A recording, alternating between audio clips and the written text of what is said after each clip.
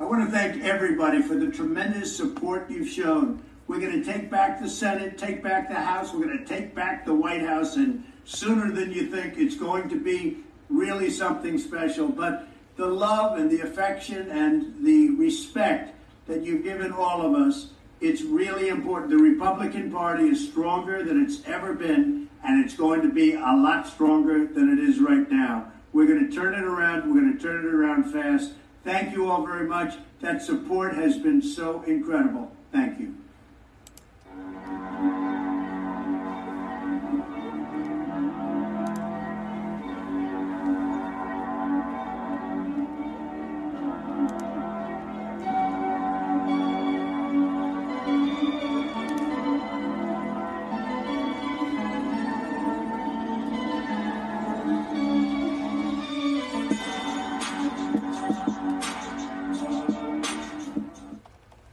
Good afternoon, America. Welcome to another edition of the C Report, coming to you live on this fair Monday, June 7th, 2021. I'm your host, Mr. C, and I hope all of you guys are having a great afternoon out there in the interwebs and across the plains. Now, I hope you all are, like I said, having a good week. I had a pretty good week myself. Weekend. I do apologize for taking Friday off. I hope you guys don't hold it against me. But here we are back in the saddle, and we're ready to get things going today. We got a pretty good show for you guys today. I wasn't too sure, because, you know, whenever you have a day, especially in the news cycles, whenever you have a day off or so, and then it was to take care of some personal stuff, but whenever you have a day off or so, the news tends to pile up on you. I thought, God, what would I do if I were to take a week off? I'd be so behind. And I was like, well, we can't do that now because obviously we're looking at what? The election audits over in Arizona quite possibly being done this week. Now, they're reported to be ending possibly on Wednesday, but I mean, at the rate that they're going, with as much as they have left, I wouldn't be surprised if they were done by tomorrow. And then, of course, they got to get that election report together. And, well, we'll see what happens there. But, hey, if you guys were tuned in with us prior to our intro, you saw that great message that came from our President Donald Trump. And that was a message that was given just before his event there in North Carolina this past weekend. Now, most of you all, I'm sure, have seen the North Carolina event. Now, I was actually kind of surprised because I did not have my eyes too much on headlines and news this past weekend. We did a show last night. It's a new show that I'm doing in the evenings called Mr. C in the Dark, with a nod to Aurelius Locke for giving me that name. But you know, those were headlines from throughout the week that I had saved on my tabs that just weren't going anywhere. So that's what we were doing last night. So I didn't pay too much attention to the headlines, but what I did remember in regards to President Trump giving a speech in North Carolina for the GOP convention over there, well, that was supposed to be a non-televised and closed-door speech. So when I found out that the entire speech, all 1.5 hours of it, was actually broadcasted live, I felt like I had been left out of, you know, I hadn't been invited to the party, basically. Just kidding, guys. Of course not. He's very inclusive man. So basically, well, you know, we like to archive everything Trump here at the C Report if we can. So in case any of you all did not get to see it, or if any of y'all would just like to hang out, we will be doing a watch party tonight, later on, probably after dinner, for the President Trump North Carolina GOP speech that he gave on Saturday, June 5th. So I just want to let you guys have a heads up.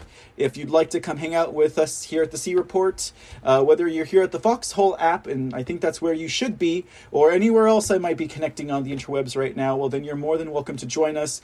We'll be chatting, we'll be gabbing in the chat room, and, you know, just taking in some of the words. And, you know, I've heard a lot of mixed reviews about it. And I'll just keep on saying it. You know, it's that vaccine thing, isn't it, guys? I mean, yes, it's, I mean, is this 5D chess? Is it, you know what? I'm not going to mull over it. I'm going to wait until I have the chance to ask President Trump myself. No, just kidding. So keep dropping hints out there, right? Like, I'm kind of projecting that into my future. Like, Mr. C and President Trump will have an engagement. No, we'll see what happens. I don't want to doubt it. I'm going to keep my prayers and my hopes out there. Or, whatever. Okay. All right, guys. I hope everyone's having a great afternoon. I see that we have some people coming into the chat room. Stacks XX, how you doing, sir? And also Nylon Camel, thank you so much for gifting a can right out of the gates. I definitely appreciate your support. It means a lot, putting all this work together and having that. So thank you so much. I appreciate it. Okay, so then also before we get into today's episode, because I do have some pretty good news. Now, if you couldn't tell by the title, this is pretty big. The NASS invited the United Nations to observe our elections. Big. We'll get to that at the tail end of our report today, because we got a lot of Trump news that we got to cover over. We got to get to it, okay? We got a lot of Trump news we got to get to before we can get into that, but you guys definitely want to stick around for that, because it's huge, guys. Like, do you remember how I kept saying we have Secretary of State Benson, we have Secretary of State Raffensperger, we have Secretary of State Schnaubs, like, all of these secretaries of states, like, why are they all the ones that seem to be, like, the crux? Like, they seem to be the pivot point for all of our election and constitutional alignment, right, that happened in 2020. Well, here it is, guys. I got it for you. We have the report ready to go, and we'll do it. It's going to be towards the end of our presentation today, so I would recommend you highly stick around so you can get the skinny on that. I got the documents. I got everything that you need to know, so you can find out that's the organization. Because how Mike Pompeo had that meeting with the governors where he basically put them all on notice. He's like, you've been taking money from China. You're going to pay. There's going to be pain, right? Well, they needed to do one of these things with the secretaries of state, because the National Association of the Secretaries of State, they are the ones that allowed these shenanigans to take place, and then they just followed their marching orders throughout the post-election when people are trying to get these audits done. I mean, you guys know the story. It's big, and to me, it's big. I think it's like, we found one of the roots that we need to really get out of there. But anyways, before we get into that, I'm trying to learn how to shamelessly plug. So, first of all, I would like to shamelessly plug. Oh, that's no good. Okay, so, the website. So we do have a website for the C Report. I'm going to go ahead and expand this so you guys can see it. You can go browse, whatever you want. It's the creport.com. Let me go ahead and also do this over here too, buddy. Boop. Okay, cool. It looks much prettier. All right. And so, so the creport.com, it's not too big, not too expansive right now. You can just kind of see some of my old reports. We are raising the questions here at the C Report. That's what we do, and that's what we're all about. And then, of course, if you have any comments or complaints, you can go ahead and fill out this form. It's very basic, guys. Here's some links now. Okay, guys, now, according to my resources, these right here are trackers. So, use your own discretion. I don't know how you overcome these, but apparently if you go and you click on Rumble or Twitch or YouTube, I don't think the Foxhole app pretty much, I don't think that one does, but someone done told me that you get tracked, and the only thing I could figure out were these links, the Spotify, Anchor, Stitcher, iTunes. Yeah, it might track you, I guess. I don't know. I'm not tech savvy, but I'm just giving you a word of caution.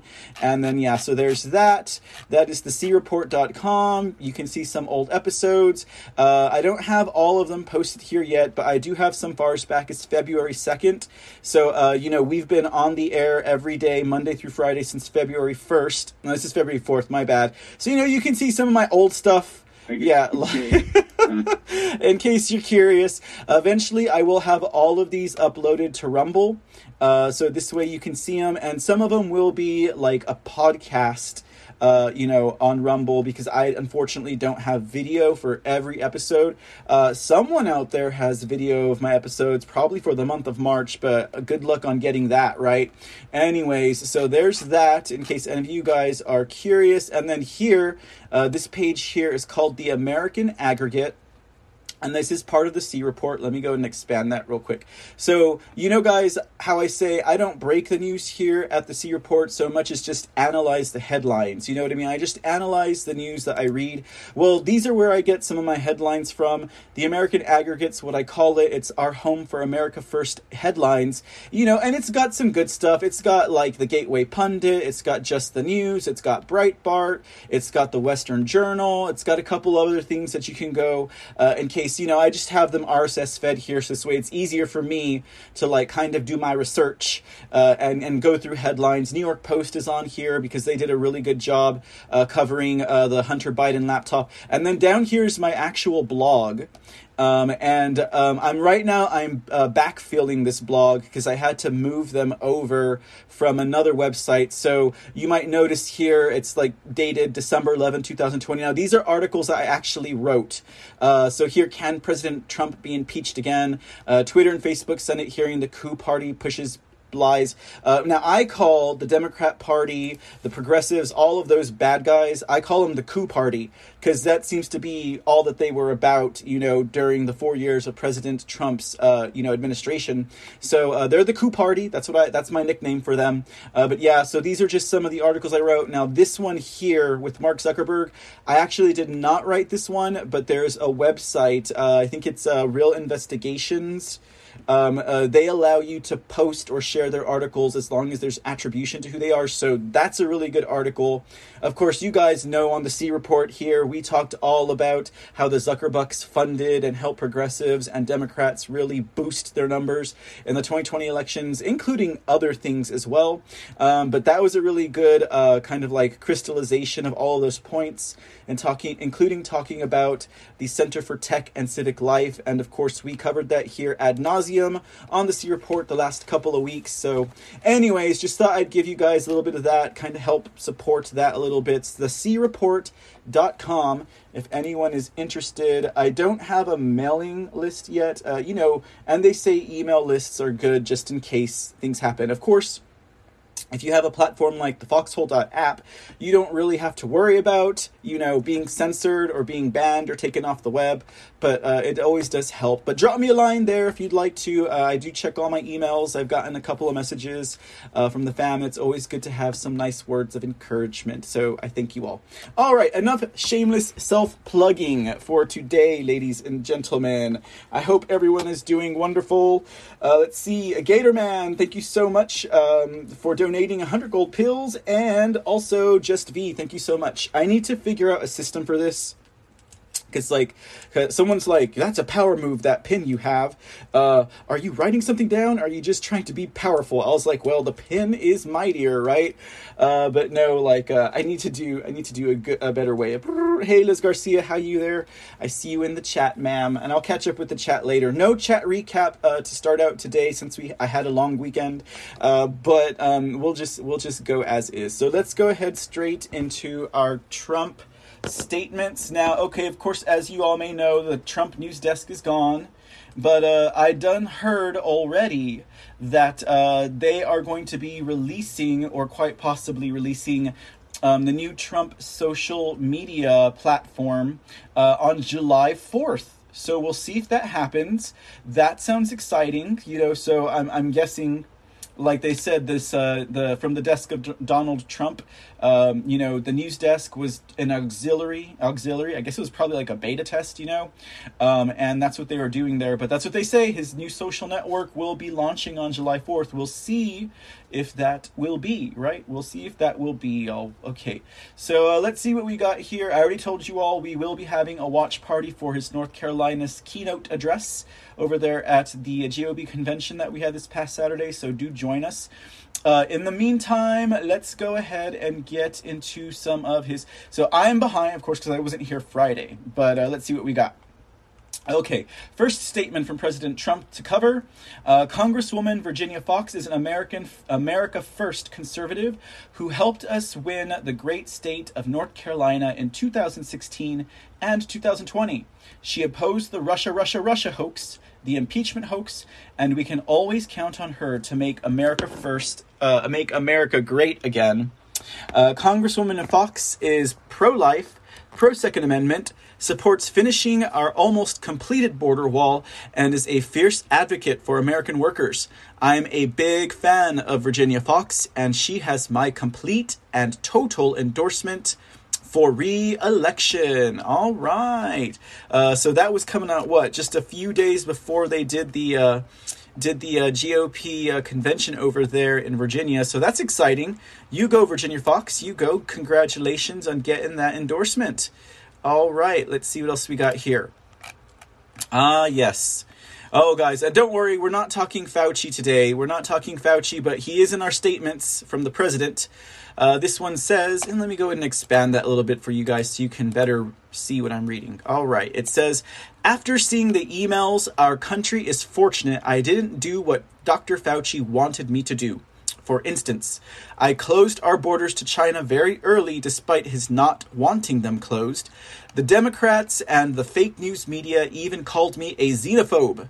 In the end, we saw this was a life-saving decision, and likewise with closing our borders to Europe, specifically to certain heavily infected countries. I was later given credit, even by Tony, for saving hundreds of thousands of lives. Dr. Fauci also didn't put an emphasis on speed of vaccine production because he thought it would take 3, 4, or maybe even 5 years to create. I got it done in less than 9 months with Operation Warp Speed. In retrospect, the vaccine is saving the world. Then I placed the greatest bet in history. We ordered billions of dollars worth of vaccines before we knew it even worked. Had that not been done, our wonderful vaccines would not have been administered until October of this year. No one would have had the shot that has now saved the world and millions of lives. Much to the consternation of we aware, awake, and not ignorant patriots who know the dangers of this vaccine.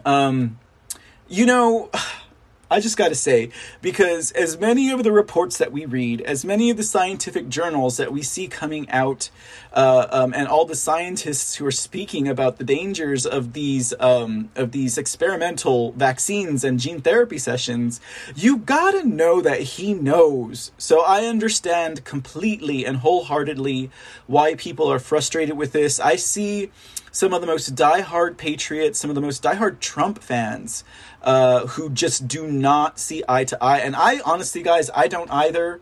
That's why I say I would ask the man if I were given the chance. But there's got to be something else going on there. There's got to be something else going on there. Maybe once, he becomes president again, maybe he'll have an anti-vax, you know what I mean? That will kill all the proteins that people are shedding, the spike proteins that are causing a lot of these problems for people. I don't know. We could only speculate on that, guys. I mean, how is this 10D chess? I don't know. But yeah, I mean, I can understand why people are frustrated because, I mean, it's not that we don't believe vaccines work. Of course they work. I didn't have polio. I never got the mumps. But, just, all right, what we got next? Let me go and expand that for you. Now everyone, even the so-called enemy, are beginning to say that President Trump was right about the China virus coming from the Wuhan lab. The correspondence between Dr. Fauci and China speaks too loudly for anyone to ignore. China should pay $10 trillion to America and the world for the death and destruction they have caused. President Trump, I would probably agree with you on that. Now, $10 trillion is a number I cannot fathom, but I wonder what that would break down to. Right? Anyways, okay, let's see what we got next. Excuse me. All right, this one says, a great honor to be speaking at the North Carolina GOP convention tomorrow night. I understand the place will be packed. All records broken. North Carolina produced a big victory for us without a fraudulent outcome, missing ballots, illegal voting, dead people voting, and all of the other Democrat tricks. Before my election in 2016, everybody said North Carolina was going blue. Now they are saying the great state of North Carolina is surging big for Republicans. Look at the results we have produced. Thank you to Michael Whatley and the State Party. See you tomorrow night. That's a nice statement there. That's a very nice statement. Good job, good job, good job. All right, let's see here. I don't have too much to say about that. Other than, like, how did they not do that? Like, how did they not have missing ballots, illegal voting, dead people? So apparently they had their voter rolls cleaned out. That's for one. Should North Carolina be the model of, like, the pristine condition a state should be in prior to elections? I don't know. Maybe they should look into that. All right, let's see what this one says here. Great Patriots led by State Senator Doug Mastriano, Senator Chris Dush, and State Representative Rob Kaufman went to Maricopa County, Arizona to learn the best practices for conducting a full forensic audit of the 2020 general election. Now the Pennsylvania Senate needs to act. Senate President Jake Corman needs to fulfill his promise to his constituents to conduct a full forensic audit. Senator Dave Argel, chairman of the State Government Committee, has to authorize subpoenas if necessary. The people of Pennsylvania and America deserve to know the truth.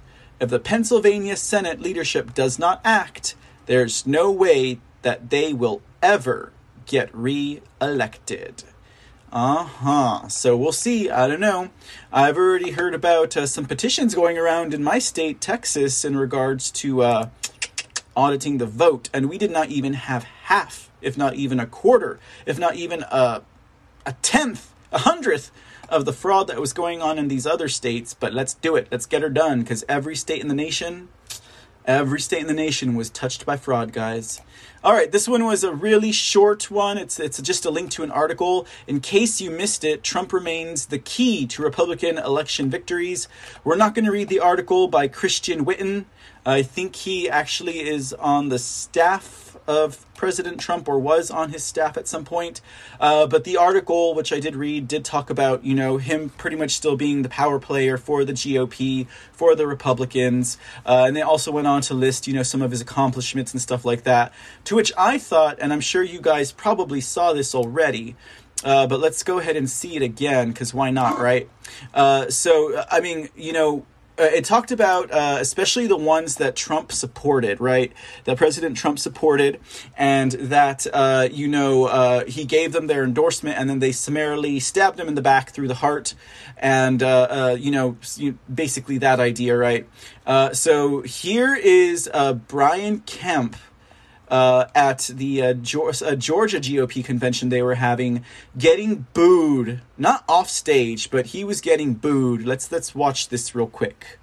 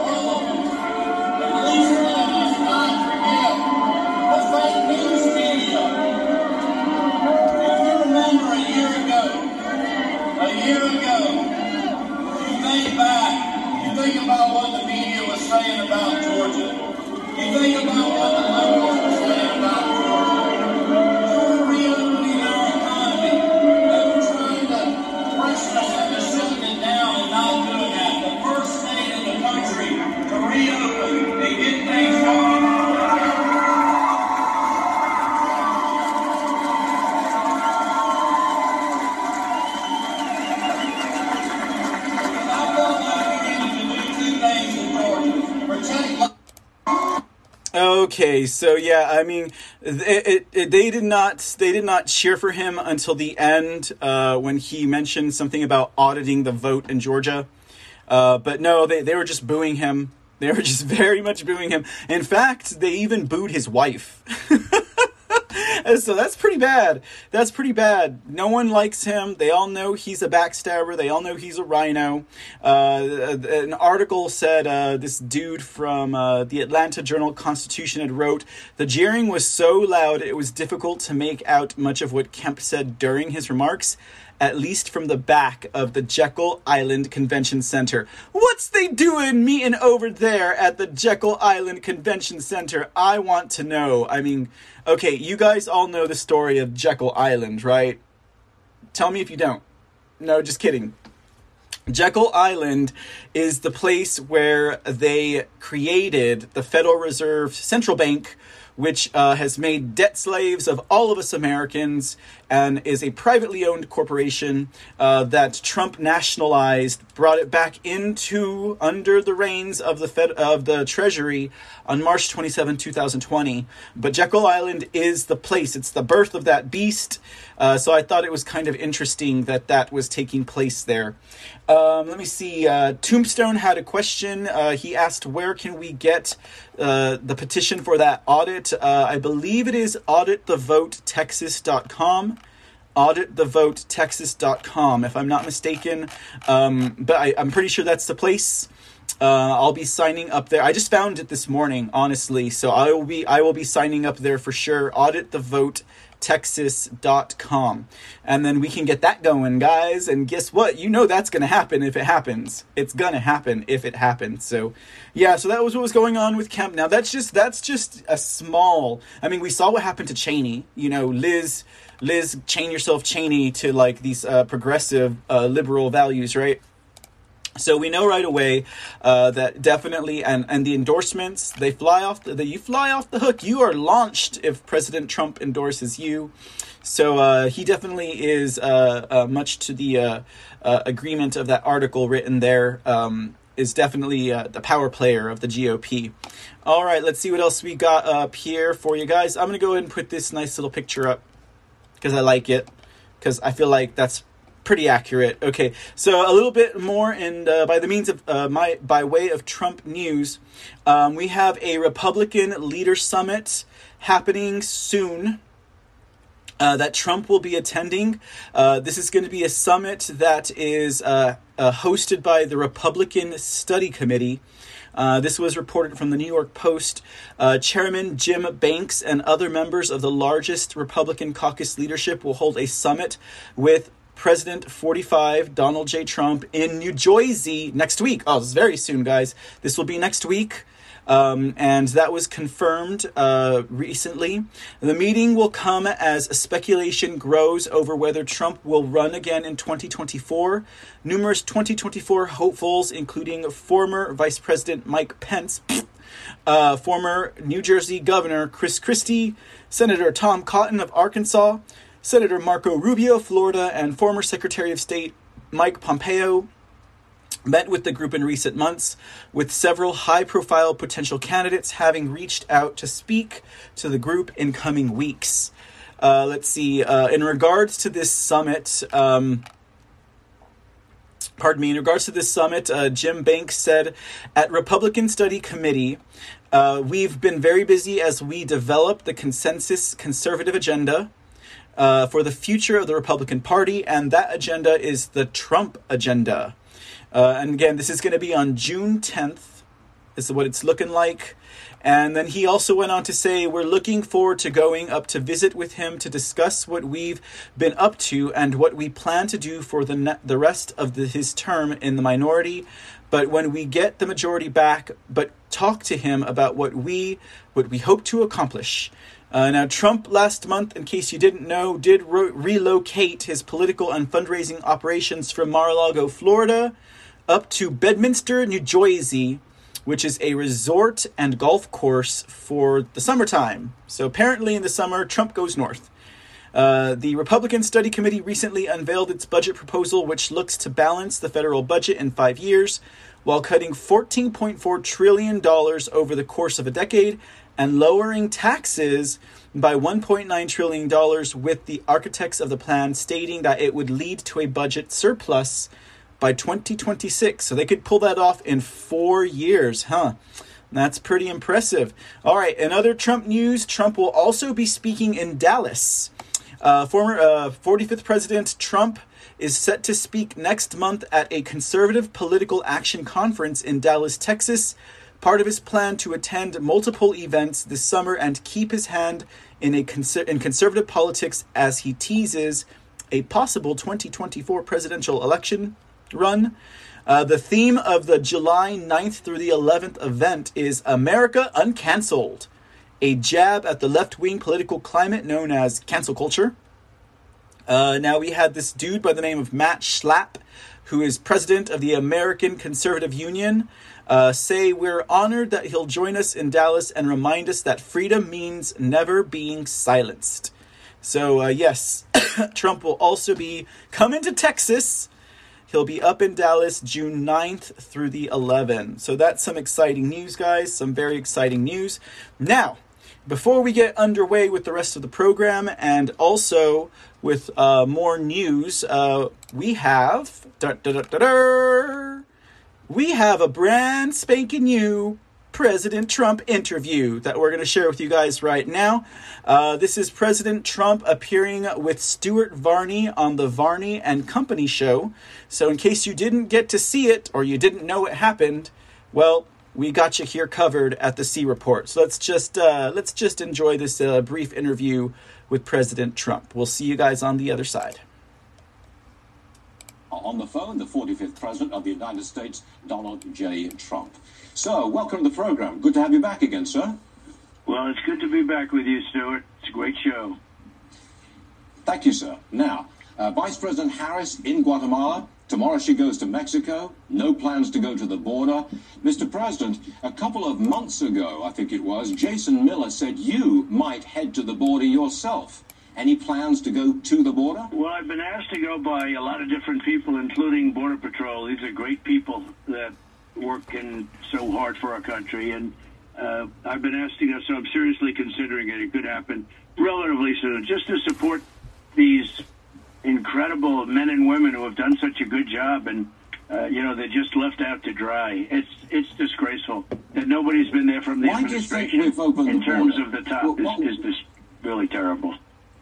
Why do you think the border is now open? They say it's closed, but it's not. It is open. Why do you think they're doing this? So it's totally open. I personally think it's incompetence. I don't think it's to let people in, because so many of the people are criminals coming in. I don't know if you know, but they've opened their prisons. They're sending people in that you don't want in this country, rapists and murderers and drug dealers, and there many of those people are entering the country. Look wisely. They don't want them in their country, so they open up their prisons. If you remember with Cuba, you remember what happened there. Well, this is the same thing, but this is on a much bigger scale. And what's happening to our country? They're destroying our country, Stuart. It's very simple. I don't actually think, if you went to the border yourself, it would shake things up. I mean, it would really shake things up if you went to the border. Well, there's a good chance I will, but I actually think it's incompetence. I don't think it's anything else. I really don't. They don't need the votes because they cheated the elections, so they don't really need the votes. Everyone says they're doing it because they need the votes. They don't need the votes. They cheat like hell. So I just think it's gross incompetence. Okay. The Commerce Secretary says these hacking attacks on America, the pipeline and the meat supply, these hacking attacks, she says they're here to stay. What should our response be? Should it be a direct attack on the hackers themselves and their state sponsors by our government? You were in the White House for 4 years. You must know whether or not that kind of attack, counterattack, is possible. Well, this really started in a big fashion recently during the Biden administration because they don't respect our country anymore and they don't respect our president. And the same thing with, you look at what happened with Israel. We have thousands of rockets and missiles being shot at Israel. That would not have happened if I was president. That's unbelievable that things like that could happen. And China, lack of respect for our country. You see what happened in Alaska, and you see where that's going. Russia surrounds Ukraine with troops. They never did that when I was president. They wouldn't have done it. So it's a phenomenon. We'll call it the Biden phenomena. the fact is these hacking attacks are very, very serious, and they're getting incredibly, you look at the number of them. Nobody's ever seen anything like this. Well, that's here to stay, according to the Commerce Secretary. How do we stop it? I mean, the Commerce Secretary says, well, the companies should take action. Go back to a much more old-fashioned form of accounting and things. I have a son who's so good with computers. He's a young person, and, I mean, he can make these things sing. And when you put everything on internet and on all of these machines, you never see a piece of paper. I really think you have to go back to a different form of accounting, a different form of compiling information, because anybody can break in. I mean, I see young people, they can't walk without computers. That what they can do with them is incredible. I'm witness to it because as a young person, my 15-year-old son is, he's just a genius with this stuff. And you have people that are going to break into systems. I think you have to go back and you have to be much more reliant. There has to be much better security. And the kind of information they're getting is mind-boggling. But that takes an awful lot of time. Do you or do you not favor a direct response to the hackers? I mean, shut them down, shut their computers down. Could we do that? You have to hit them very hard. I agree with that. But you also have to get better equipment on our side, because they're getting paid millions of dollars in order not to do what they're doing. Millions and millions of dollars. They hack. They hack somebody out. They do whatever it is that they're going to do, and they get a $5 million. I don't know how the hell they get paid, by the way, so you're going to have to explain that to me. Well, you have a great business. You're one of the truly best. So I think you should explain how do they get paid without getting caught. That's interesting also. Well, they get paid through Bitcoin. They get paid through Bitcoin, which is supposed to be untraceable. The currency should be the dollar. And Bitcoin, since I left, should we regulate Bitcoin? Well, my opinion is that with the currency of this world should be the dollar. And I don't think we should have all of the Bitcoins of the world out there. I think they should regulate them very, very high.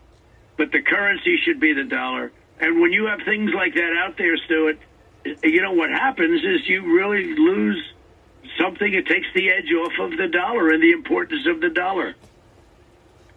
Okay. What about Janet Yellen, Treasury Secretary, and the global corporate minimum tax? Why should we allow foreign governments to dictate the taxation of American companies? Well, we were doing, I have a lot of respect for her, by the way, but we were doing things that were incredible. We would never allow that to happen, because that's happening to our companies. Now, we should be taxing our companies, but they shouldn't. Let me ask you about China. You said recently, just a couple of days ago, that China should be forced to pay $10 trillion in reparations, or maybe put 100% tariffs on their products coming to America, if it's proven that China was the origin of COVID-19 and it came from the lab. That would be drastic. $10 trillion worth of reparation. That's drastic, Mr. President. You want to go that far? Well, I said that it came from the lab a year ago. I had no doubt. I said it came from the lab a year ago, and the fake news media and the big tech shut me down for saying that. But I say it then, I say it now, and now I turned out to be right. There's no question in my mind that it came from the lab. Just follow the evidence, follow the bodies, because you take a look at what was happening and where it was all coming from. I have no doubt whatsoever. Now people are saying I was right, but in the meantime, they lost a lot of time, and they wanted it all shut down. They said it came from places which were absolutely ridiculous. I would say this, China, that's the greatest attack, whether it's on purpose or not, it's the single greatest attack on the world, and not just us, on the world in history. And they have to pay. Well, they have to pay. They could not afford to pay what it actually costs, if you want to know the truth. They can't afford to pay the kind of damage that we're talking about. But I suggested $10 trillion, and they can't afford that. But they should pay something.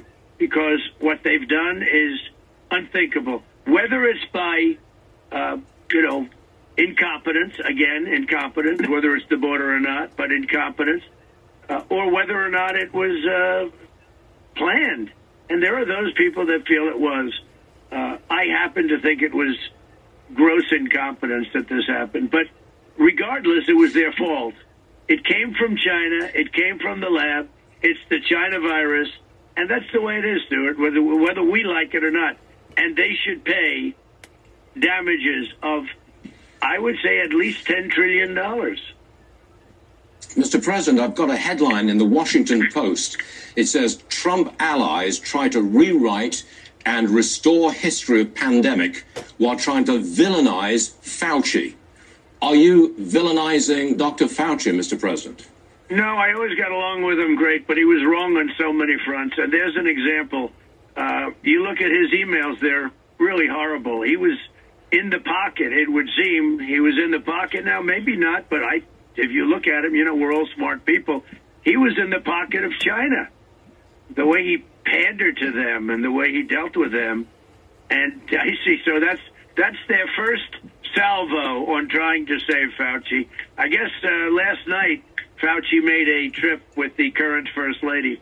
But that's the first salvo in trying to save Fauci. If people read those so many emails, I've never seen anything like it.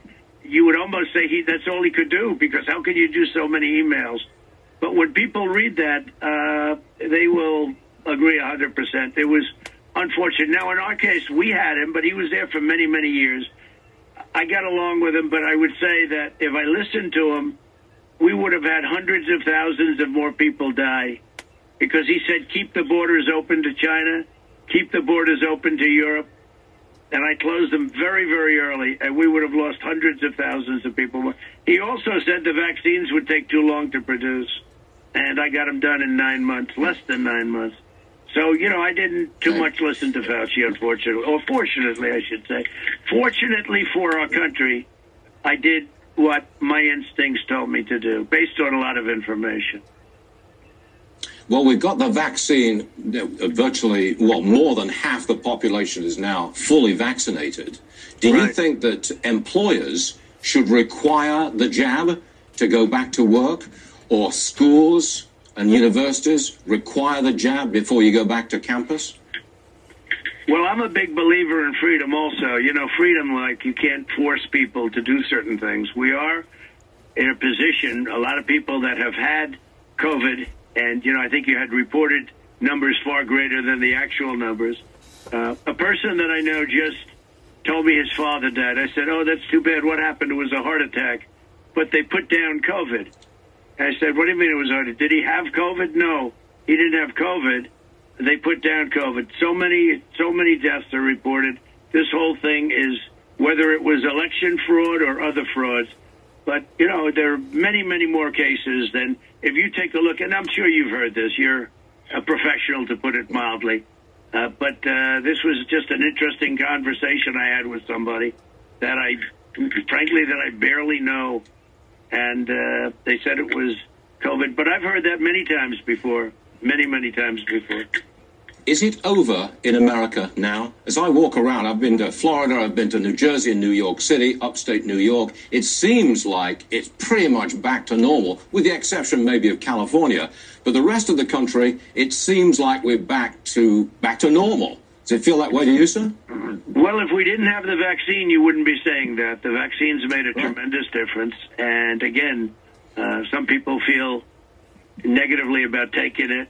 And you have to stay with their freedoms, and they have to stay with their freedoms. But when you add the people that have had it with all of the people that have gotten the shots, and we had a great distribution system that the next administration handled. They took it, but the military did an incredible job. Not only did we come up with a vaccine, not only did we buy billions of dollars of it before we even knew for sure it worked, which saved us a year, but we also had a great distribution system. So you're going to be very high, and you're going to be in a position where if you go down to Florida, I spent a lot of time in Florida. If you go down to Florida, it really is, they've done a really good job. Ron's done a great job. it really is as though you just don't see it. You don't see it. People feel free in Florida. I can tell you that, and they feel that way in Texas. If you were to run for the presidency in 2024, would you consider Ron DeSantis, governor of Florida, as your running mate?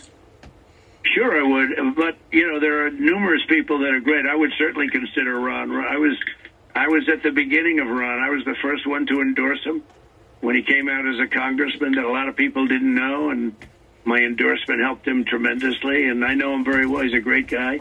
We have other great people. I mean, you look at some of the Republican people that have done a great job with states, and you don't see that with the Democrats. I mean, they kept their states closed and locked down, and the schools are closed. It's just absolutely outrageous how they get away with it. So you are considering running in 2024. How about 2022 for the House or Senate? Has that crossed your mind at all? Well, so many people are saying that I should run in 22, and I think that's highly unlikely, but they do say that a lot. You've heard that. I should run in 2022. It's pretty I've heard it. Yeah. There's a whole theory behind that. We won't get into that now. I know. Okay. You summoned a large part of the GOP leadership. You're bringing them to Bedminster later this week. I want to know, are you the leader of the Republican Party right now? And is that what you're going to tell those GOP people when they arrive in Bedminster? I'm the leader of the party. Follow me and my policies. I didn't summon them. That's up to them. They wanted to come. It's a great group.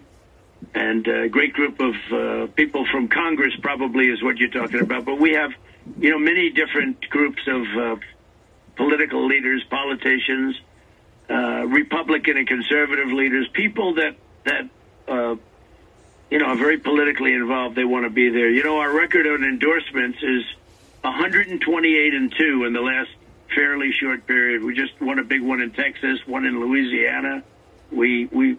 Our record is by the way, the head of the Republican Party yesterday in Georgia, as you saw, was victorious. That was another endorsement, and likewise in North Carolina. We had a great day in North Carolina. I'll tell you that. That was fantastic. So Mr. President, it seems like you're a little reluctant to say straightforward. You seem a little reluctant. This is not like you. You seem reluctant to say flat out, I'm the leader of the Republican Party. These are my policies. Well, and I don't this like is to where say a leader doesn't say he's a leader. A leader doesn't say I am the leader. The leader leads through example and becomes the leader. So I don't like to say I'm the leader. We have other leaders. We have some really bad ones too, frankly, in the Republican Party. Some terrible ones, and they shouldn't be there. They've caused us 2 seats in Georgia. They've caused us a lot of problems. But we have some very good people. And some good people are coming to see me. And if they're not good, I won't endorse people. And if I don't endorse them, they're not going to win for the most part. You've seen that. But we have a stellar record when I endorse. People win, whether it's primaries or general elections. And it's an honor. And it's if you look at the polls, I guess I'm the leader because I've never had polls like this. I mean, the polls are higher than ever before. Mr. President, Senator Manchin says he will not end the filibuster. That seems like a victory for the Republicans because it's going to make it very difficult for the Democrats to push through a far left agenda, certainly through the Senate. Do you read it that way? Well, it's a very important thing. He's doing the right thing, and it's a very important thing. Otherwise, you're going to be packing the court. You're going to be doing all sorts of very, very bad things that were unthinkable and were never even brought up during the election. Nobody brought this stuff up. Bernie Sanders can't believe it. This is so radical liberal, radical left. Bernie Sanders can't believe it. This is far more than he ever even talked about. They cannot. The most progressive, they use the term progressive, but the most radical left people cannot believe what's happening. Censorship. Facebook has banned you for 2 years. Twitter has banned you forever. How do you get the word out? Do you have a plan? Well, I have been getting it out. I do news releases or press releases, and I think I've been getting it out very well. But they are really, these are bad people. These are dangerous people. It's got to be stopped because our country is in danger. You know, Zuckerberg would come to the White House to have dinner with me. Couldn't have been nicer. Sir, you're number one. Congratulations. You're number one on Facebook. All of this crap. He'd bring his wife. It's amazing, actually, when you think about it.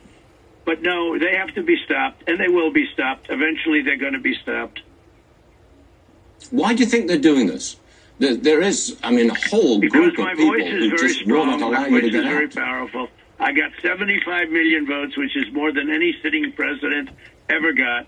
I won the election, but they cheated. And by the way, Facebook and Zuckerberg, with the $500 million worth of phony lockboxes that he put on, some of them had 96% Biden votes in them, 96%. They were like just dumping ballots. It was a phony deal. And let's see how that all turns out. But there's a lot of litigation coming. And what they did is a disgrace. And I think, you know, they allowed dictators that say death to America. That's okay. Death to Israel. That's okay. But with me, they take me off because they are radical left crazy people. And they're destroying our country. And they don't want to hear a sane voice. That's why and it's a voice that has, and you know, I was one of the top, by far, on Twitter and top on, and Zuckerberg said top on Facebook. And, you know, and Instagram too, and you add it all up, it's hundreds, it's like, I don't know, I think close to 200 million people, they say, and they take that off. They're a disgrace to our country. They don't have free speech. We don't have free speech anymore. And who are they to tell us what ideology we should be talking about? What politics we should be talking about? They're a disgrace to our country. You've got two monopoly platforms, basically, Twitter and Facebook, who won't have you on that platform. What can you do about that? Well, we'll see. We're working on things right now. I think I'm getting word out, but it certainly can't be the same yet. But they are a disgrace to our country, and I think the people of this country are very, very angry. You know, we have people that are very angry, very, very angry, as you know very well. And we'll see what happens. But they are a disgrace to our country. And there's going to be a lot of litigation very soon. You'll see that. And we'll see how it all comes out. And it's going to be very big litigation. How about the state of the economy? Do you think it would improve if we ended these $300 a week unemployment pay? Well, nobody wants to go back to work, so that's a problem. But nobody wants to go back to work. Nobody's ever seen anything like this. But the economy, you've got inflation that's going to be rampant. And we've seen inflation before you have. I remember you a long time ago when the world was cratering and Jimmy Carter and all of this stuff. The things that were happening were not even believable, where interest rates were going up to 22%. Prime rate was over 20%.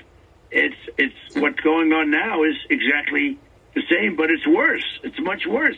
What they're doing now guarantees. And you already have massive inflation. Look at food prices. Look at gasoline. We had energy independence, and now that's gone, Stuart. It's gone. Think of it. We were energy independent. When I left, gasoline was $1.87. Now it's, going to be double that. It's going to be triple and quadruple that. But food prices, everything is going. Lumber for a house is up at a level that it's never been. So it costs much more for a house. If you're right, massive inflation, and it's going to be very. If you get massive inflation, Mr. President, you get a crashing economy and a crashing stock market. Is that your prediction? Well, I don't want to make predictions. You know what? Because I just think it's not good if I do. But I am very concerned about what's going on. I'm very concerned about some of these bills. And if you remember, I wanted to spend a lot of money on infrastructure, but it was on infrastructure to rebuild our roads and bridges and tunnels, not to do things like they're doing, handing money away and giving it away to foreign countries and all of the things. I'm very proud we got rid of some of these endless wars. You know, we haven't had a soldier killed in Afghanistan in over a year. People can't even believe it. And we started that train rolling. It was just about completed. And frankly, I'm very happy that they're going to continue it. we've been there 21 years, and it's enough. So they're coming home, and they're coming home from Iraq, and they're coming home. They're already back from Syria. We've done a hell of a job, and we've rebuilt the military. Can I just go back to one thing you said a couple of minutes ago? You say people don't want to come back to work. You think that the pandemic and the lockdown, did it change the workforce forever? Expound on that a little bit. How did it change it? Well, it might have, for at least not forever, I guess, but people's attitude on work seems to be different beyond the money that's an incentive that they not go to work. But people, I don't know. It's you know exactly the purpose of your question is interesting, because did it change their psychology on working is really sort of, I think, what you're asking, not just the money incentive, because eventually that wears out. What I am surprised is that employees, you would think they'd be more loyal to their employer. So when the employer calls and he wants them back, you'd think they'd go, because this is just temporary, this money. But there is a different feeling out there, in my opinion, and I think probably in your opinion. So it may have changed the level and degree of people wanting to work. It may have changed it, Stuart. There's no question about it, because you see such a difference. So, maybe. Yeah. Okay, the opening bell for Wall Street is about to ring. I'll ask you one last question. You don't like Bitcoin? You wouldn't invest in Bitcoin? Do you invest in the stock market at this moment? Mm-hmm. So not at this moment. I think it's high. So I have not invested in the stock market at this moment. I have in the past, but I have not at this moment. I think it's high. Okay. Bitcoin, I just seems like a scam. I was surprised. With us, it was at 6,000 and much lower. I don't like it because it's another currency competing against the dollar. Essentially, it's a currency competing against the dollar. I want the dollar to be the currency of the world. That's what I've always said. Mr. President, thank you very much for being on the program this morning. Great to hear from you again. Thank you, Stuart. And I hope you'll come back soon. Much. Thank you, sir. All right, guys. So there we go.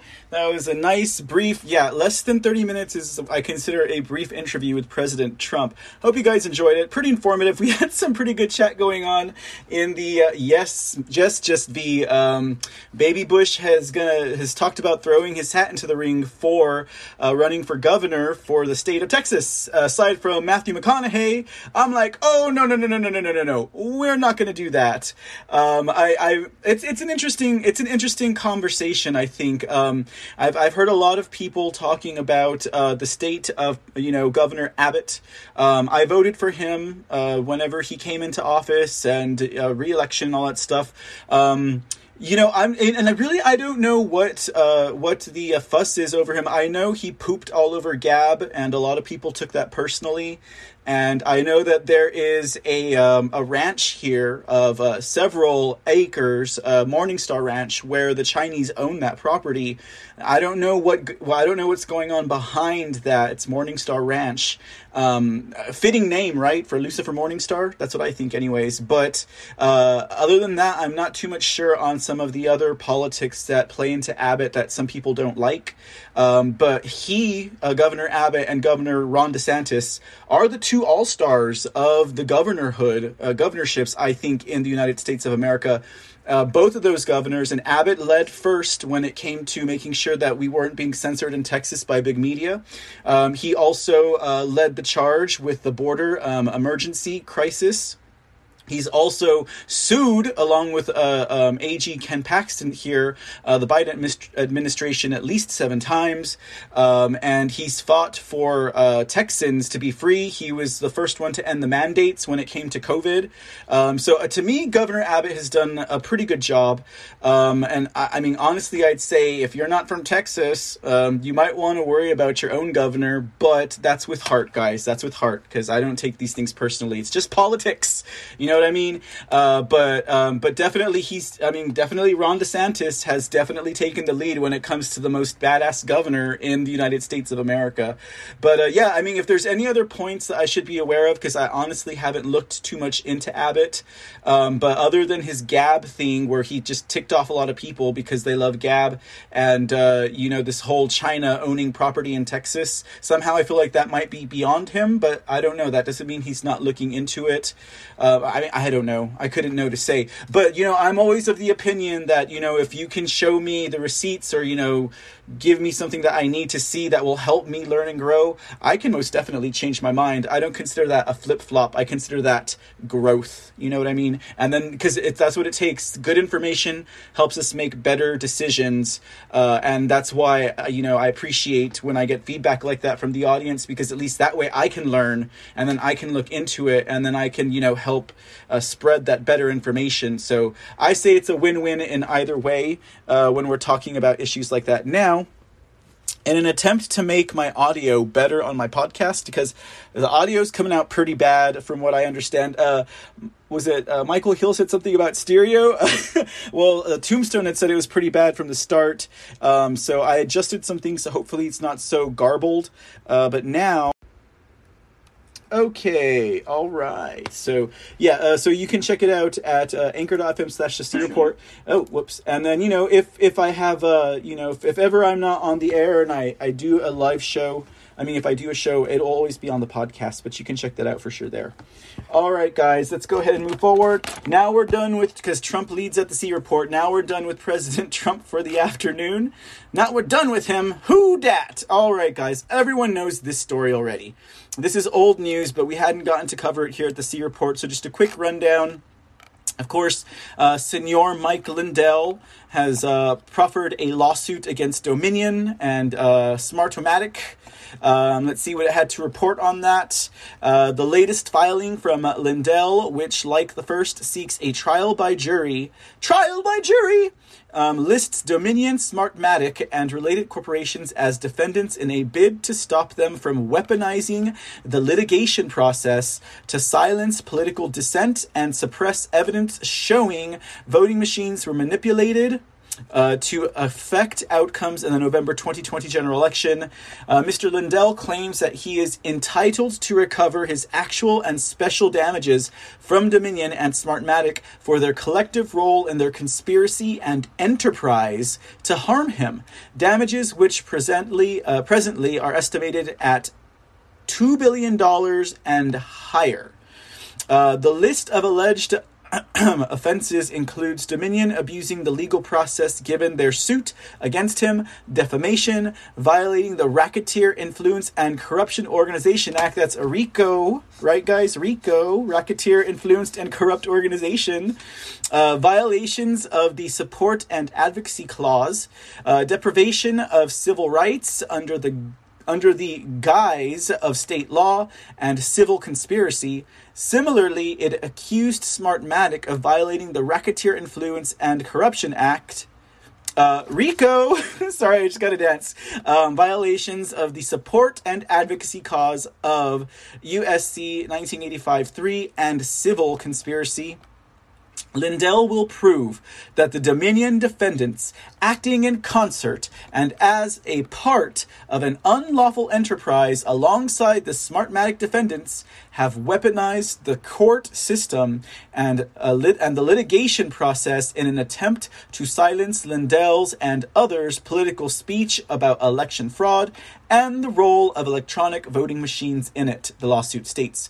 In the specific context of political speech about something as vital to a Republican form of government as election integrity, no litigant should be permitted to use the courts and the litigation process as a support bludgeoned to suppress and to stifle dissent.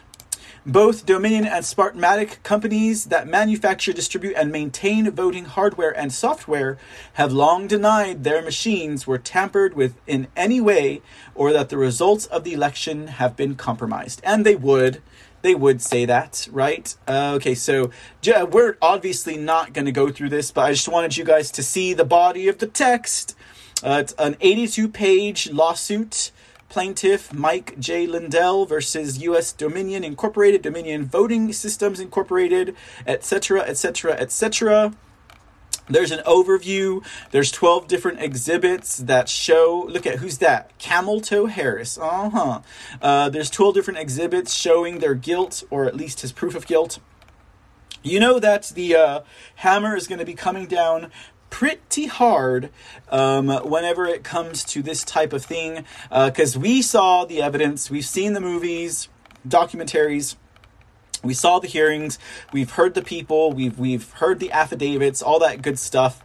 So this is everything that he's putting in the body. But then this one goes forward, not just call on them as having had fraud in their system, but also that they weaponized the legal system in order to persecute him. So that's good. You know, I hope that this moves forward. I hope it doesn't get bottlenecked too much, and I hope that he wins, so that this way there will actually be a better precedence for that when it comes to litigation and lawfare, because lawfare is a pretty new term, you know, like it's relatively new. I mean, probably within the last 5 years or so, 5 to 10 years, that term has really been used and created, because no one ever thought about lawfare before, because really only people who have a lot of money, corporations and stuff, can engage in lawfare, and that's just to stricken their opponents who can't afford to file lawsuits or to move forward with litigation. So anyways, that's just a real quick quip on what's going on with Mr. Lindell and his lawsuit. We'll see how that goes. We'll follow that story along. Now let's talk about some more litigation. Judicial Watch here. They have successfully had a judge declare that they will be able to move forward with a lawsuit in the state of Illinois. Now, Judicial Watch, they do excellent work. They're definitely an organization to watch when it comes to holding our government and government entities accountable for their actions and their decisions. So I admire the work that they do. Now, the case that's going on here in Illinois is a case that's very similar to cases they've held before. Now, this is in regards to voter rolls. Now, I'm sure we're all aware that the voter rolls in states, if they're dirty, can lead to a lot of shenanigans. If you don't clean out your voter rolls and you have dead voters on there, you have voters who've moved out and stuff like that, then that is definitely a means that entities like the Democrat Party has done in the past, particularly up till probably about, well, we've had some primaries coming up recently, but no, there's still plenty of states out there that have dirty voter rolls, and they need to make sure they clean them out. Now, Judicial Watch has litigated or has sued on behalf of, I think it was like California was one of them, Kentucky was one of them. There's like 3 or 4 states that they've successfully sued and had forced them into cleaning out their voter rolls. So now they're doing that in the state of Illinois, of course, in the proper fashion, as improper as it is. The people in Illinois, the legislators there, well, I guess specifically, we're looking at the voting committee there in Illinois. They just, they don't seem to want to comply. They want to just do whatever they want to do, of course, and they don't want to help in any way when it comes to this idea. The article here from Judicial Watch says a federal court ruled that the lawsuit can proceed. So basically, he had to sue them to make them proceed in giving out this information and actually moving forward with it. Now it says they filed a lawsuit on behalf of the Illinois Conservative Union and 3 of its officers by the names of Carol Davis, Janet Shaw, and Loretta Savie, after Illinois state officials refused to allow them to obtain a copy of the state's voter registration database, despite their lawful request for it under federal law. So here's a copy of the lawsuit right here. Again, let's take a look at that real quick, and I will expand you. Okay. So there you go. There you have your plaintiffs, your defendant. Now here it says opinion and order. Plaintiffs, Illinois Conservative Union, Incorporated, Carol J. Davis, Janet L. Shaw, and Loretta J. Savi requested that the Illinois State Board of Elections produce electronic voter registration data for Illinois pursuant to Section 8 of the National Voter Registration Act of 1993. When the board refused to produce the list in electronic format and restricted viewing to a computer terminal at the board's office, plaintiffs filed this lawsuit against defendant, the state of Illinois, the board, and Bernadette Matthews in her official capacity as the board's acting executive director. Plaintiffs allege that defendants' refusal to provide them with the requested information violates Section 8 of the NVRA and the Equal Protection Clause of the 14th Amendment. So this is just some of the ways that they do their bottlenecking, the way that they make things harder for me. You got to wonder why, right? Like, if it is their right, our right, to access these as a public information, why would they make it so hard? Would you want to know what they told them? They told these individuals from the Conservative Union of Illinois. They told them that if they wanted to see the voter data registration data, they had to view it at the database one record at a time. They could only see it on a single computer screen. It had to be during normal business hours, and it had to be at the State Board of Elections office in Springfield, Illinois, which just so happens to be 200 miles away from where these plaintiffs lived. And that's not to mention that there are over 8 million voter registrations in the state of Illinois. And they could only get it one at a time. With all of that, all of those rules, in order to just slow them down. Like, why would... It just makes no sense. You go, and that just goes to show how corrupt these individuals are and how blessed we are that we get to see and call out these people, and that we're blessed that there are people who are doing something about it, people who are taking the initiative, and then people who will back them up, like Judicial Watch. And then, we get to learn about it, and we get to know the game plan, and we get to see it, and now we can call it out, and we can make sure it does not happen again or in other places. At least that's my take on it. The article says United States District Court Judge Sarah L. Ellis ruled that plaintiffs have plausibly alleged that Illinois law conflicts with and frustrates the NVRA's purpose of providing voter information to the public to help ensure the accuracy and currency of voter registration rolls. She also allowed a claim to proceed under the Equal Protection Clause of the 14th Amendment on the ground that political committees in Illinois can access copies of the voter registration database, while ordinary citizens cannot. The claims will proceed against Illinois Chief State Elections Official Bernadette Matthews, the acting executive director of the Illinois State Board of Elections. So two things really coming into focus here, guys, when it comes to the entities that are allowing so much corruption to happen in our states at the state level when it comes to election fraud and stuff like that. It is the secretaries of state, and it is the heads of the Board of Elections in the states, as we will see towards the end of this report when we talk about that. Okay, let's go ahead and get into some of this audit the vote stuff. All right, audit the vote. Now, we're not going to get into too many specific details. Of course, there's not a whole... there's stuff going on. Don't get me wrong. There's always something going on if you look hard enough. But let's start with Michigan Secretary of State. Okay. Okay. There she is. That's the woman herself, Jocelyn Benson. I told you guys, when it comes to the bad guys, I don't find flattering pictures from them. I'm always blessed to find one that does not make them look... that does not make them look so, remarkably palatable to the eyes. Okay, let me go ahead and shrink her there for you. All right, so in regards to, we've talked about Secretary of State Benson from Michigan before. This is wretched Gretchen Whitmer's, butt buddy over there. And what was it with Whitmer when it came down to the stuff that she was going to be litigated against for her violations of leaving the state and for flying an unchartered plane? Well, she didn't fly it, but having it flown.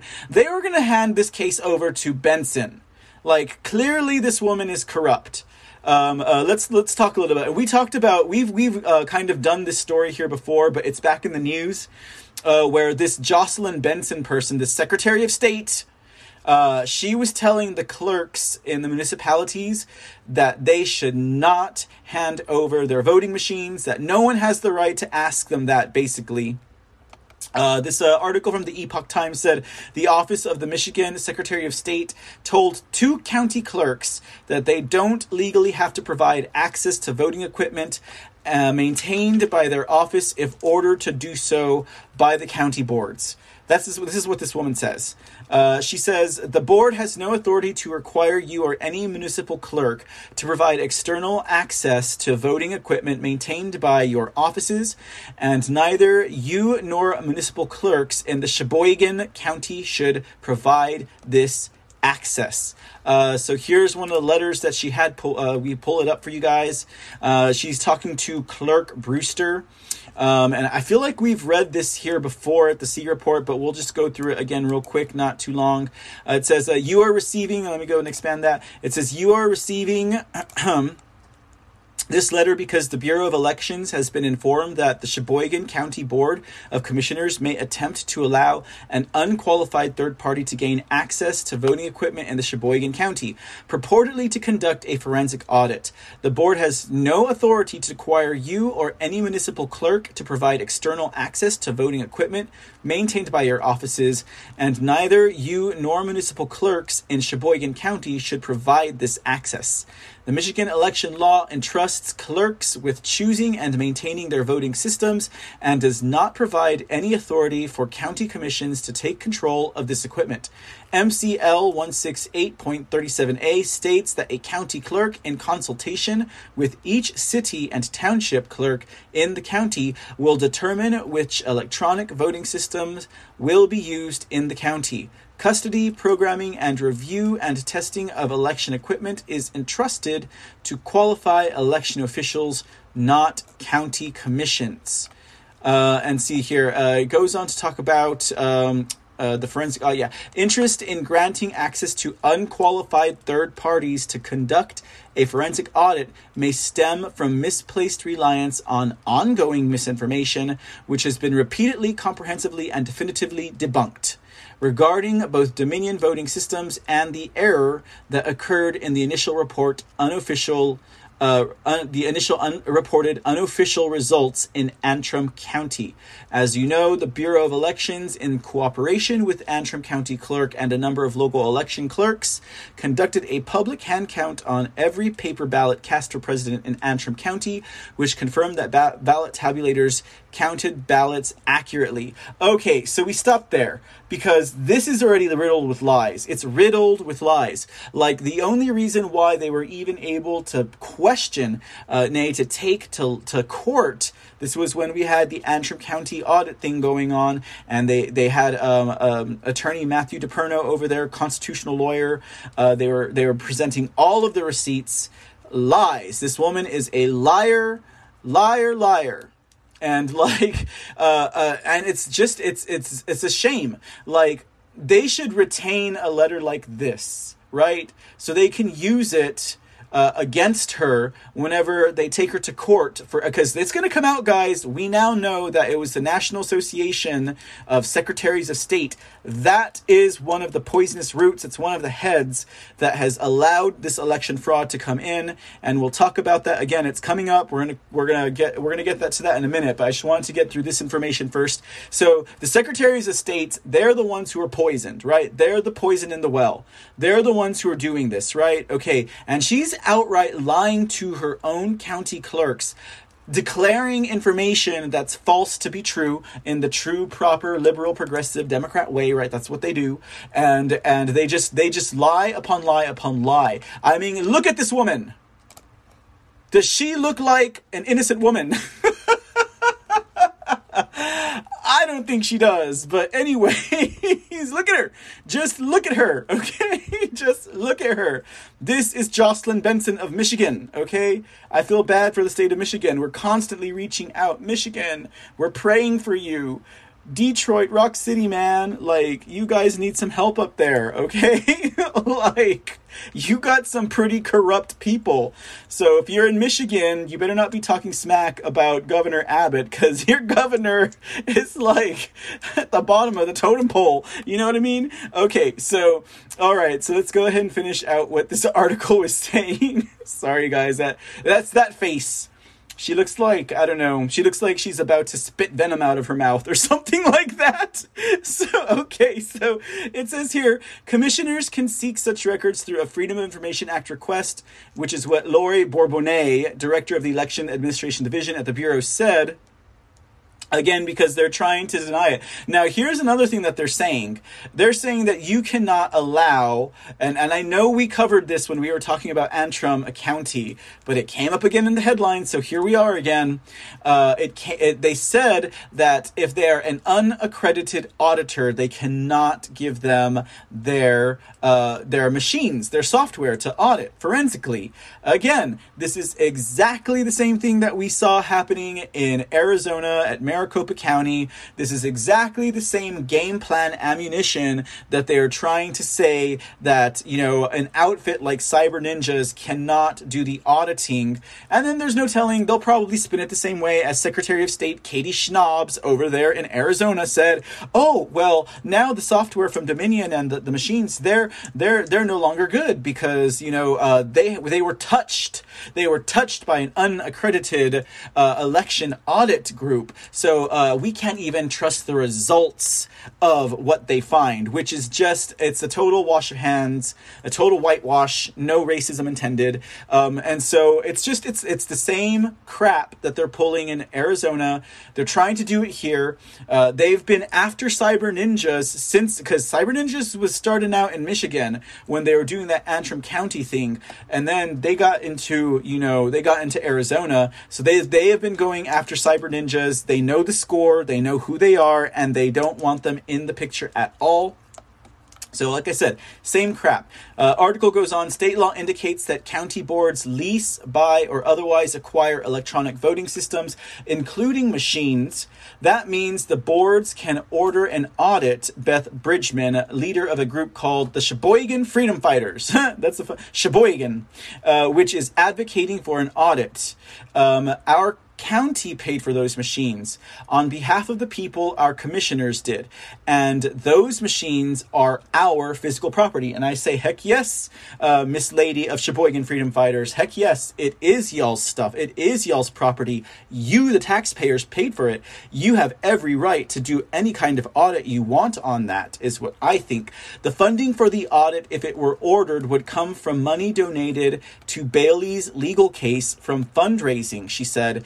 It could be conducted by Cyber Ninjas, the firm running the audit in Maricopa County. So guys, you gotta remember, like, they were going after Maricopa County because where's the funding coming from? It's coming from all of this black money, no racism intended, that is from people that we don't even know who it is. Like, they were making a big deal about the funding. Where are they getting the money? And then they're like, oh, you can't take private donations for something that's supposed to be a state-led audit.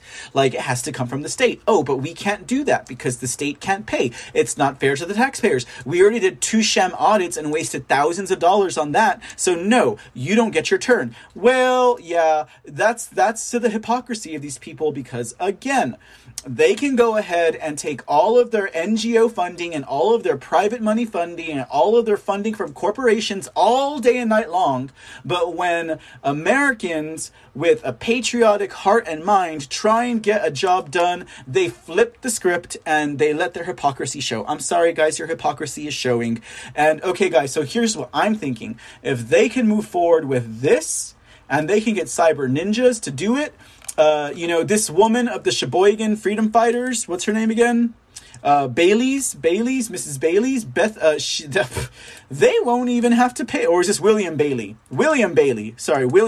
He's not of the Sheboygan Freedom Fighters, but William Bailey is the one, Bill Bailey, he is the one that got the ball rolling with Matthew DePerno over in Antrim County. He has a legal defense fund. But guess what, Mr. Bailey? If you guys are able to move forward with that appeal on the case that the judge threw out because he couldn't find a way to, to give him restitution or to relieve him, right? What a cop out, right? I know you will get your funding from the America Project. Okay, guys, don't forget about the America Project. The America Project, they're the ones who are funding the Maricopa County audit right now, and we all know who's behind that. If you don't know who's behind that, raise your hand. Just kidding, folks. We've talked about the America Project in several episodes, so I would say that is a project to support. It is a not-for-profit organization that is run by America First people, and they have funded it. And they will probably fund Michigan as well if they can get in there, if they can get past these legal battles. And all it takes is the people fighting hard enough. Do they have a lot of fluoride in the water up in Michigan? Because I feel like everyone up there is pretty docile. But anyways, okay, so let's go ahead and move on to, not that I would know, obviously. Let's go ahead and move on to an update on the Arizona audit. In good fashion, we're gonna have Dr. Kelly Ward go ahead and give us that audit update because she does it a lot better than I ever could. So let's go ahead and hear what she has to say. Arizona, it's time for the daily update from the Republican Party of Arizona. I am your chairwoman, Dr. Kelly Ward. For several weeks, we've all been waiting for an outcome or a result from America's audit. And we've also seen firsthand how Democrats and their ultra-left-wing partners were using the audit, which I remind you is 100% supported by the Arizona courts. And the Democrats have been using it to further their own political agenda. Although Democrats like to pretend otherwise, their opposition to America's audit has nothing to do with and has never been about the security of the ballots. They don't care about what company the Arizona Senate has contracted with to do the audit, and they really don't care about the results, since their game plan all along has been to undermine whatever the final outcome is, no matter what. So, what exactly, beyond stopping the audit, are they up to? It's actually pretty simple. It is about raising hundreds of millions of dollars from their corporate titans and big tech cronies, as well as the dark money they're so fond of. It is about perpetuating their propaganda, their lies through their control of the mainstream fake news, fake media. And ultimately, it is all about power. That's because if you have a lust for power and you seek one-party tyrannical control of the government, if you're intent upon changing America radically and completely transforming it, and if you want to destroy our constitutional rights and our individual liberties, along with everything America stands for, raw, unfiltered power is the key. That's why it is not much of a surprise that Arizona Secretary of State Katie Hobbs, a social worker in the mold of Barack Obama and a political leftist hack, who herself won by the narrowest of margins under questionable circumstances in 2018, announced yesterday that yes, she will run for Arizona governor in 2022. She hasn't been shy about her intentions, and she hasn't been shy about using her current official office and using taxpayer dollars to do everything she can to undermine the audit, to advance her political career, to gain political power. In fact, she's made her office again with taxpayer monies into Command Central for Democrats. That's right, under the guise of fighting the audit and pretending to care about election integrity, she's been promoting her political ambitions on a national stage, raising money from Democrat PACs and strategizing with partisan Democrat organizations and organizers who hate America. Don't believe it? Take a quick look at her campaign video using news segments about all those death threats she claims she's received since the November election and since the audit began. Her entire campaign message is a phony attempt to cast herself as a crusader for election integrity and also an anti-audit zealot. Unfortunately, you can't be both. And social worker Hobbs is neither. She is neither. That's what we are up against. Thank you for listening. I will see you at our next update. And remember, you can contribute to the Republican Party of Arizona and keep our efforts to get this audit done on track. So donate today at the link below. Bye-bye. Okay, so that's great, guys. I love Dr. Kelly Ward. She's so awesome. So get this, guys. If you want to defund the police, don't dial 911 and the cops will show up. Dial 311 and Katie Schnobbs will come and help you out. I promise you. Social worker template, Barack Obama. That's some great stuff. She's a great woman there, Miss Dr. Kelly Ward. Okay, and see, that's what I'm saying. We actually watched Secretary of State. We should call him, like, I don't know, Snakes of State or Secretary of Snakes, like these SOSs. Because, guys, we're going to get to it. I promise it's coming. These are the ones that invited the United Nations to come and observe our election so they could overthrow our country. Okay, so it's the Secretary of States. Like, it is the Secretary of States, the Secretary of Snakes. Like, it's them. But on episode 1 of Mr. C in the Dark, we actually watched Katie Schnobbs' election campaign commercial. And we were just kind of laughing at her and making fun of her and stuff like that. It was fun. But anyways, okay, so yeah, so there you go. That's an update from Dr. Kelly Ward. Now, by way of what is actually happening on the ground there in Arizona, because we're like literally days away. Like, we're days away from this audit being complete. And then they just have to do the report. Hopefully they've been writing this report, or, you know, they've already got an outline for it. I mean, I'm pretty sure that they already know. They've done all of the technical aspects of the report. They've done all of the physical forensics aspect of the report, except for the ballot counting and running all the ballots through the forensics of it, right? So I'm pretty sure maybe all the other side reports are done. At least that's what I would hope.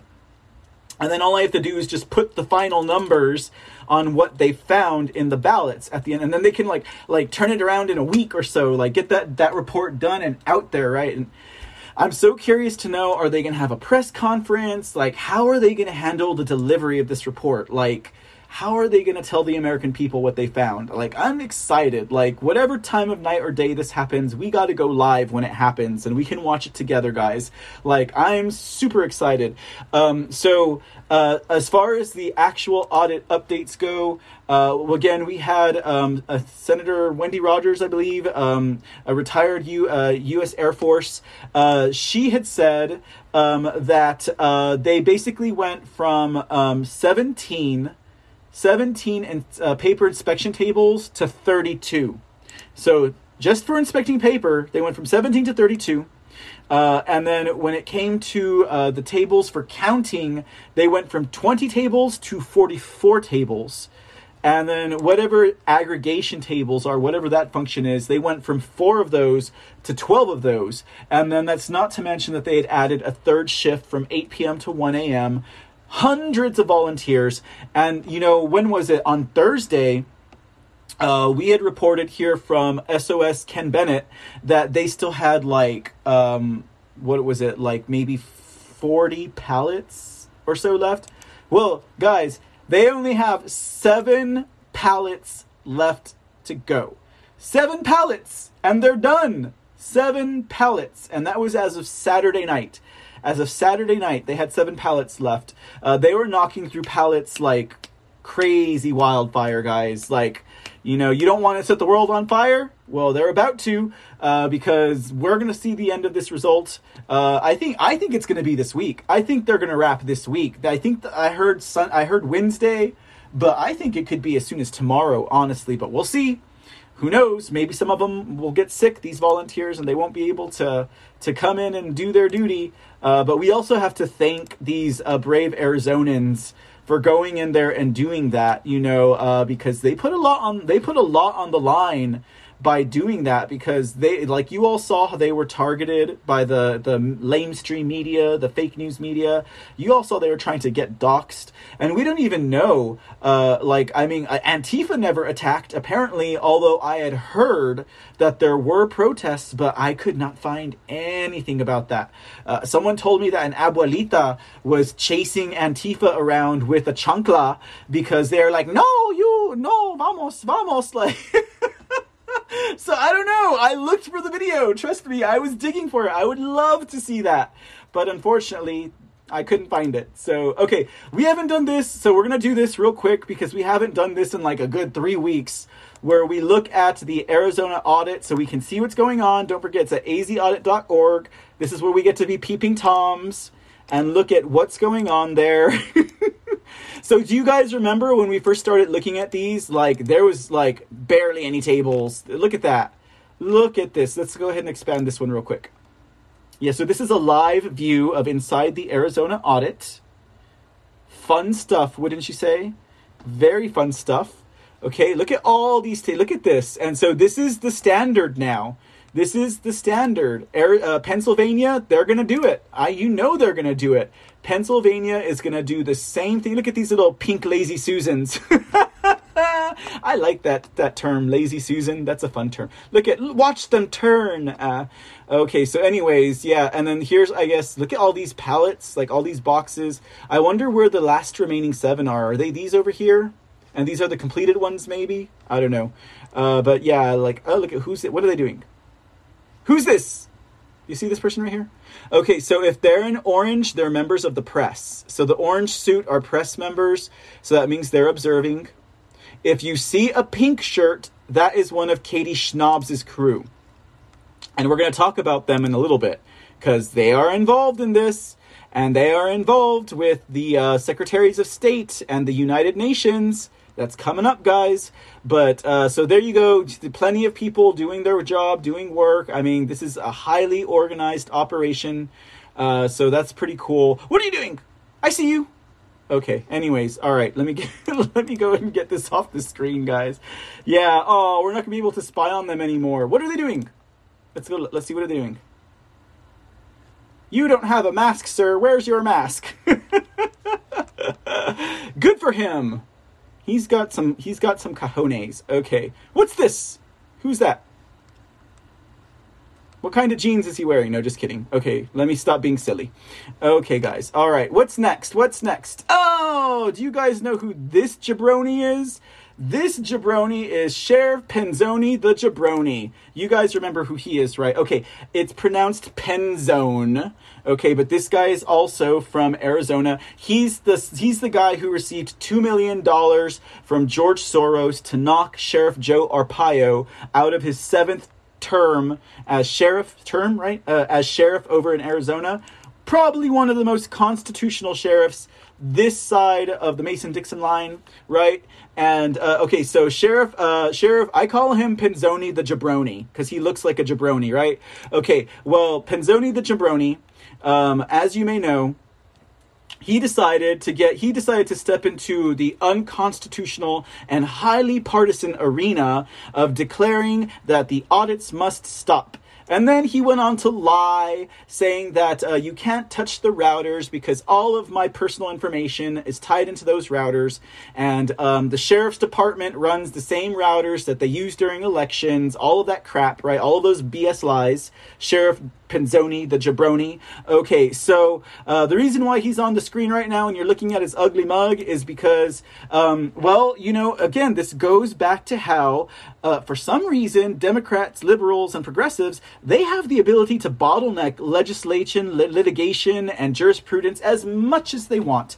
They can ignore subpoenas, they can ignore court orders, and they don't seem to get in trouble, right? And that's what they've done in Maricopa County. Don't get me wrong. They will not turn over the routers. They will not give them the passwords. None of that stuff, right? And so, but they don't get in trouble for it. Well, in an unrelated case, but I think it's worth mentioning on this report, right? Just because I wanted to say Penzoni the jabroni, really, that's why. He is finally going to be held accountable for something else that he's been doing. So it says, in a different case, Sheriff Penzoni the Jabroni is likely facing contempt charges for committing similar inactions. Because for some reason, this guy just does not seem to act on what he's told to do. I guess he thinks, well, I'm the sheriff. I'm the highest law on the land. I can do whatever I want. No, Sheriff Penzoni the Jabroni, you can't. A federal judge signaled on Thursday that he will find Sheriff Paul Penzoni the Jabroni in contempt for taking too long to investigate charges of misconduct among officers.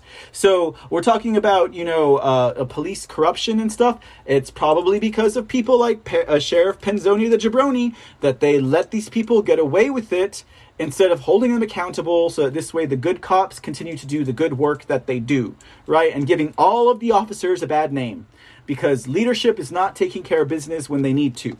The statement said, in a pointed rebuke after the United States Department of Justice asked United States District Judge G. Murray Snow in March to order a contempt hearing, Snow said, Penzoni the Jabroni's department is clearly out of compliance with his 2016 court order to overhaul the investigation process. Even if I believe everything in the brief is true, which I don't, I would still find the sheriff in contempt, Snow told the attorneys early in the hearing, referring to Penzoni the Jabroni's response to the Justice Department's request for an order to show cause. The Justice Department and sheriff's lawyers should focus on negotiating remedies, not the moot merits of a potential contempt case, said Snow.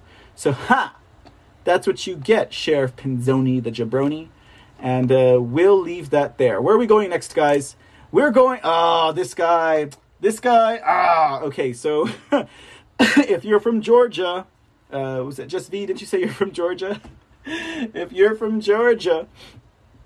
then you know this man's face all too well. And hopefully he's not a nightmare in your sleep. But this would be a state...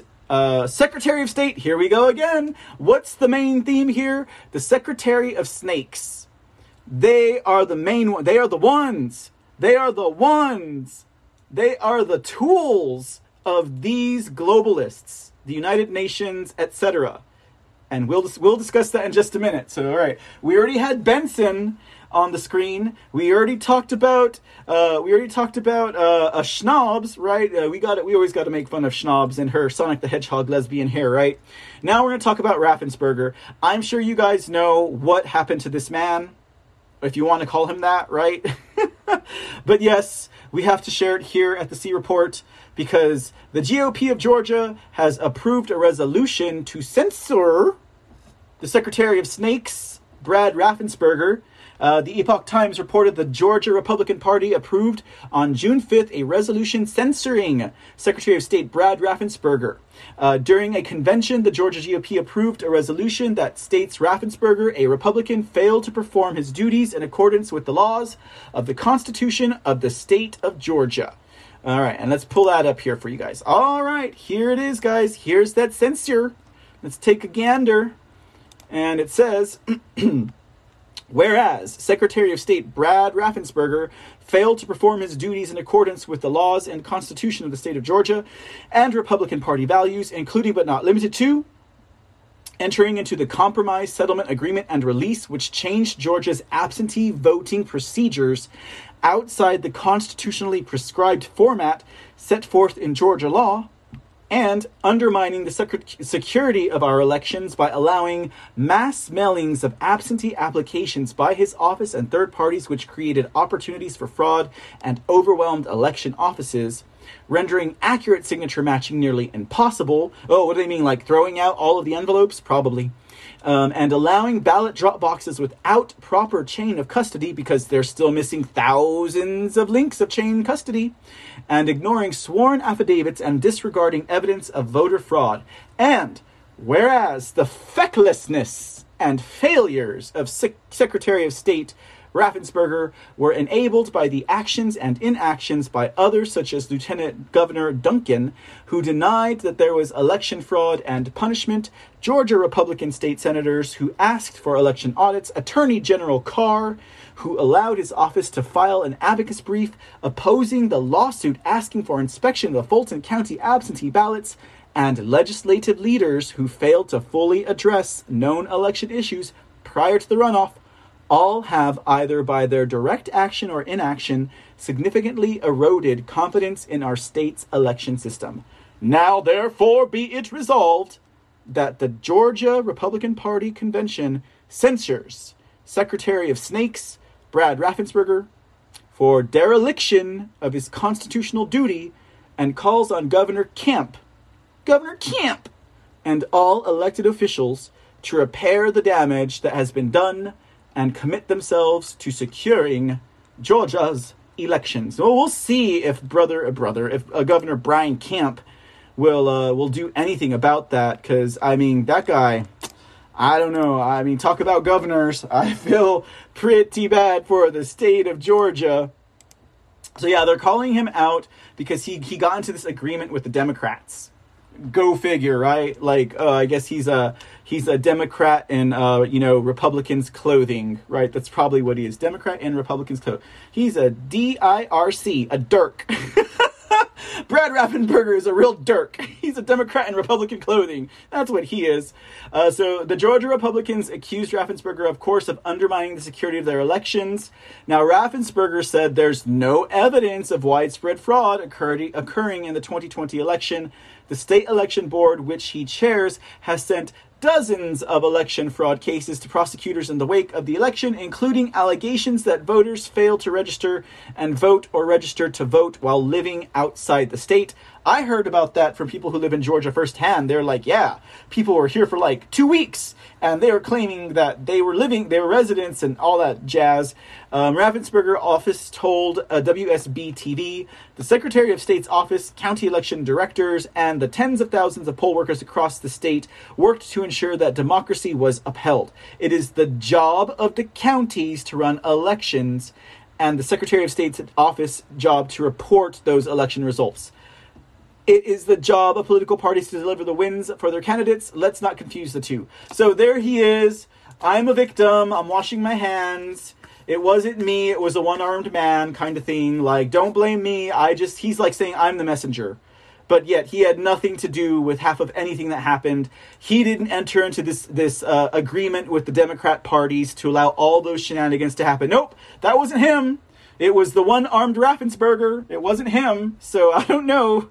I mean, the receipts are there, sir. I don't know what you're talking about by washing your hands. But I guess it's good for the sound clip, right? The sound bite. That's what it's there for. That's what it's there for, guys. That's what it's there for. Anyways, I don't know. I feel bad for Georgia. All right, guys. Do you remember who this Bigfoot is? We're finally here, guys. We're finally here. We're finally going to talk about how the National Association of the Secretary of Snakes sold out America's election front.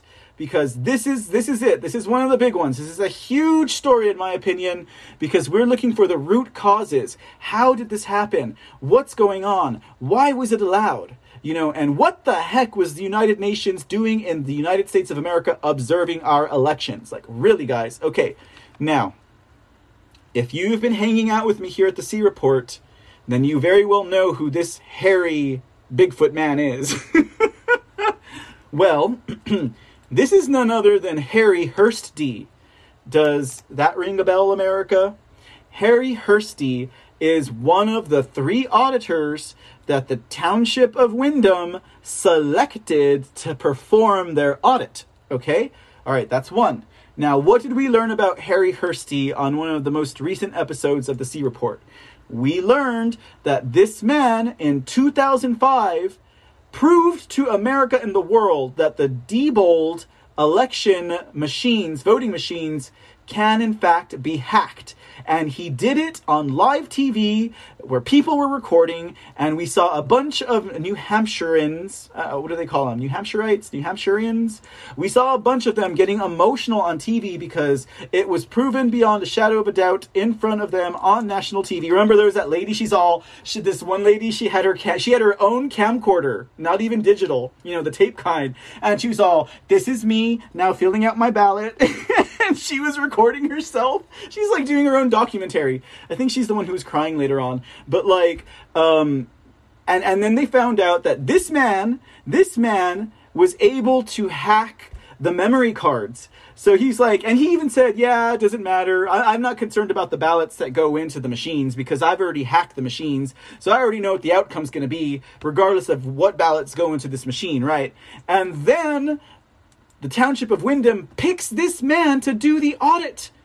And then let's not forget, during the New Hampshire audit, that the memory card seals, they were like, kind of warbled and messed up. There was an hour and a half where the live feed went off, right? Okay. But all of these shenanigans, nothing that seems straightforward to the point and good, right? Okay. And Harry Hursty, this man, was the one performing that audit, okay? I mean, along with Mark Lindman and Phil Stark, etc. But this guy's the guy here. He's the guy. Because they were relying on him. And this is why the people of New Hampshire, I know they're going to do it. I know New Hampshire knows what's going on. They smell what this man was cooking. They know the fix is in, right? Because they also found out that Phil Stark and Mark Lindman have close ties to Nancy Pelosi and to Chuck Schumer, and crying Chuck Schumer, and that they were even put on the board of the elections, the EAC, the Associate Election Commission. They were assigned by crying Chuck Schumer and Hoods Pelosi. So like the three of them compromised. Now, let's talk about how Harry Hursty is tied into this NASS, that's the National Association of Secretary of Snakes, and the United Nations. Okay, so here we go, guys. Now, this came to us from the Gateway Pundit, and I gotta say, guys, like, that journal has done such good and comprehensive work. I will be baffled if they don't get a Pulitzer or something. Like, they need some kind of award because they have been at the front pulling in they also have root articles, there's 100% Fed Up. There's, the Granite Grok, there's all of these other smaller journals that are putting these stories out, but the analysis that the Gateway Pundit has done, as well as the way that they've aggregated all of this news, so it's all there for you, so I can come and read some of it and report it to you guys, has been spot on. There's not been any other, not even the Epoch Times or just the news. And Bannon is just getting on this case too. Like, it took Bannon a minute to finally start talking about, he was talking about him like, maybe like a 1 or 2 minute segment, I would imagine. But like, now he's like, oh yeah, the audit train is here. Let's jump on it, But what I'm trying to say is I'm giving props to the Gateway Pundit and the Hoff brothers because they've really stepped up this narrative into the public eye and into what we can see. So I just got to give credit where credit is due, guys, because I do a lot of digging into root articles and into lawsuits and litigation to share it with you all, to bring the sauce, to bring the juice, to show the receipts. But if it weren't for publications like them, I would not be able to do that. Okay, so let me go ahead and get into this real quick. Okay, guys, let's go ahead and talk about the National Association of Secretary of States, or Snakes, and Harry Hursty. So what was found out was that this man, Harry Hursty, one of the very auditors of New Hampshire, along with this woman by the name of Elizabeth Howard, were sent to the United Nations to do a powwow, to do a meeting with a group of people who would come into the United States and observe and collect data on the United States elections, the midterm elections in 2018. So that's what they did, right?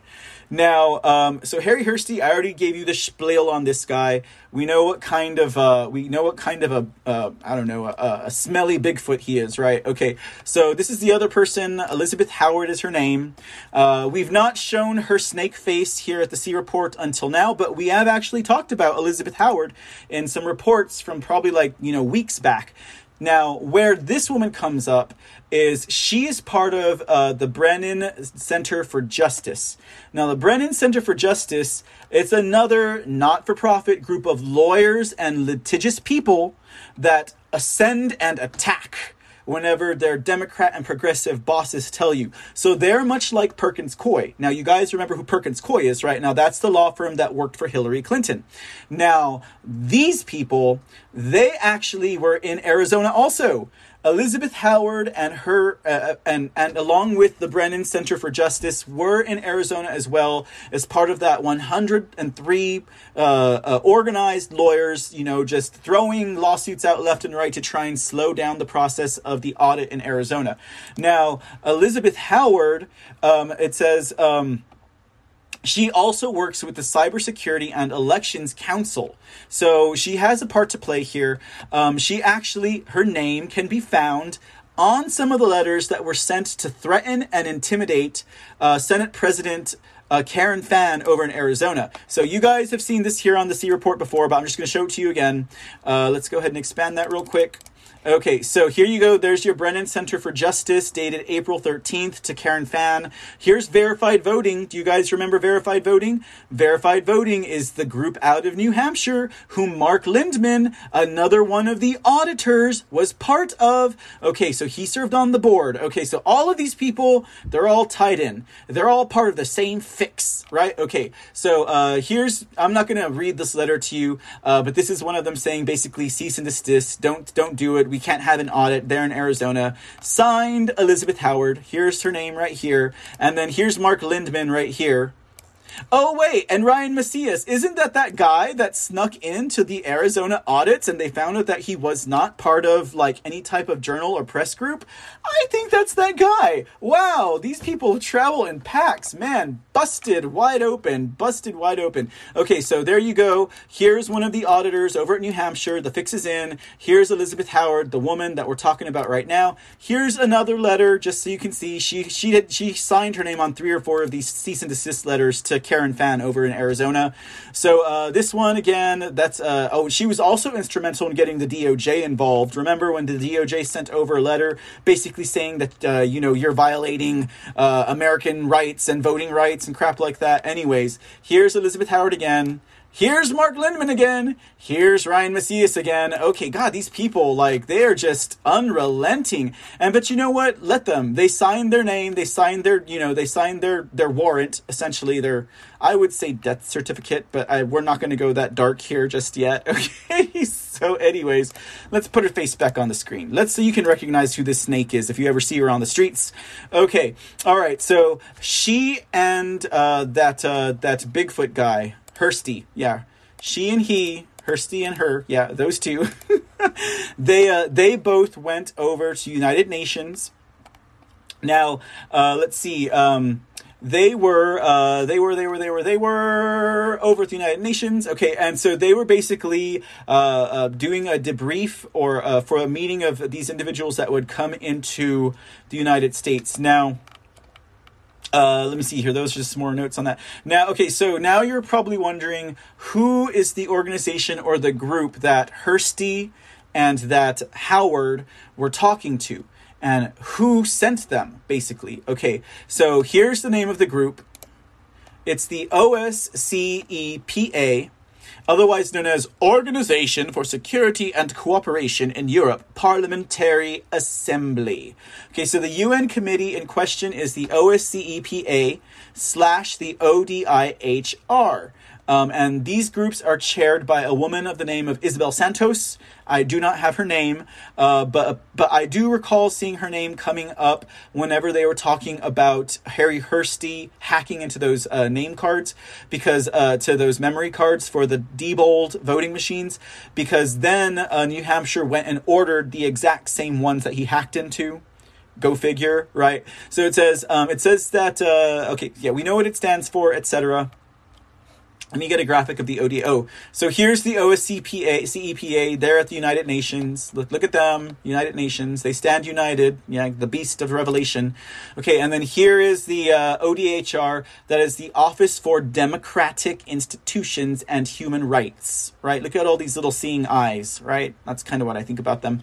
Okay, so that's that group. Now, a report from the OSCE PA and the ODIHR stated that it was invited in to the United States of America by the government of the United States of America, specifically the United States Department of State, out of respect for its relevant international obligations and OSCE commitments.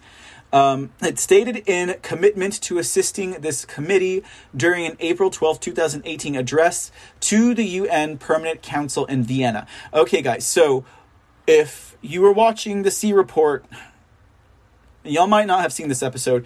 I might have to do a replay of it or something. Okay, it's the episode where we talk about the Truman National Security Project. The Truman National Security Project. Can't stress that enough.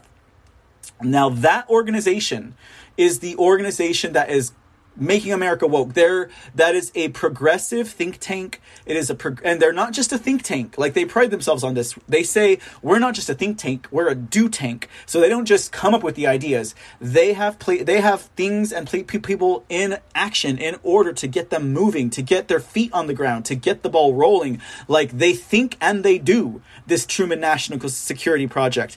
Now, they're all progressives. They run the State Department right now. Like, we did a report on the C Report. I think it was March 27th, somewhere around there, where we went into all of it. We had their manuals, we had video, we were showing you all the rogue generals, all of the senators, all of the congressmen, all of the litigators, all of the lawyers that are involved with the Truman National Security Project. If you like to dig, there you go. Okay. So anyways, that's why the State Department has these people in there, because the State Department is so woke. Like, we talk about the military. No one ever talked about the State Department going woke. The C Report talked about it. There was maybe one other, I'd have to credit someone else for that, because that's where I got my stuff from. But go back to March 27th if you want to find out who it is. That name's kind of anathema right now. But anyways, okay. So, it's your fault. Okay. So when it comes to that, we talked about that. So the State Department totally woke. They had their brochures on how to be inclusive and how racism is inherent in America and all of this stuff. That's what they are teaching people at the State Department. I mean, it's basically a bunch of AOCs, okay? Like, it's pretty bad. So the Truman National Security Project, not council. If you duck go Truman National Security Council, you're going to get a whole bunch of stuff about President Truman, and we're not talking about him, although they do what do you call it? They do credit their name to him, for reasons being, like, he had a lot of stuff to do with, like, organizations and doing certain things that were kind of behind the scenes and stuff like that. Not always toward the betterment of America and stuff like that. But anyways, okay, let me get off that soapbox. Just so you guys know, the State Department had them invited in, and then we have the NASS getting involved in it. Okay, so let me get back to this point of thought. Okay, so it says here in this article, again, this was from the Gateway Pundit, that the United States' own U.S. mission to the OSCE, so I guess one of our own, delegations towards this organization at the United Nations, even they state on their website, the United States strongly supports the work of the OSCE and views it as the paramount instrument for building a region of stable, open societies in which every country lives at peace with its neighbors. So they always have this, like, nice, friendly, I'm your friend, I'm not going to hurt you, here, come have some candy type of thing. The ODIHR describes itself as the OSCE's principal institution to assist participating states to ensure full respect for human rights and fundamental freedoms, to abide by the rule of law, to promote principles of democracy, and to build, strengthen, and protect democratic institutions, as well as promote tolerance throughout society. This is referred to as the OSCE Human Dimension. The ODIHR, which conducts these election observation missions, assesses compliance of the election process with the OSCE commitments and other international obligations and standards for democratic elections, and observes elections, reviews legislation, and advises governments on how to develop and sustain democratic institutions. So we have an organization out of the United Nations, which I wouldn't trust further than I could throw my mama, and I would never throw my mama, so I would never trust this organization, right? Going in and telling countries how to run their elections. So that's very troubling indeed, because they are setting their own standard for democratic elections. Never mind that America has its own constitution, has its own legislation towards that, and they have a problem with it. These people over there at the ODIHR, they have a problem with the way that America runs their elections. How do we know this? Let me show you.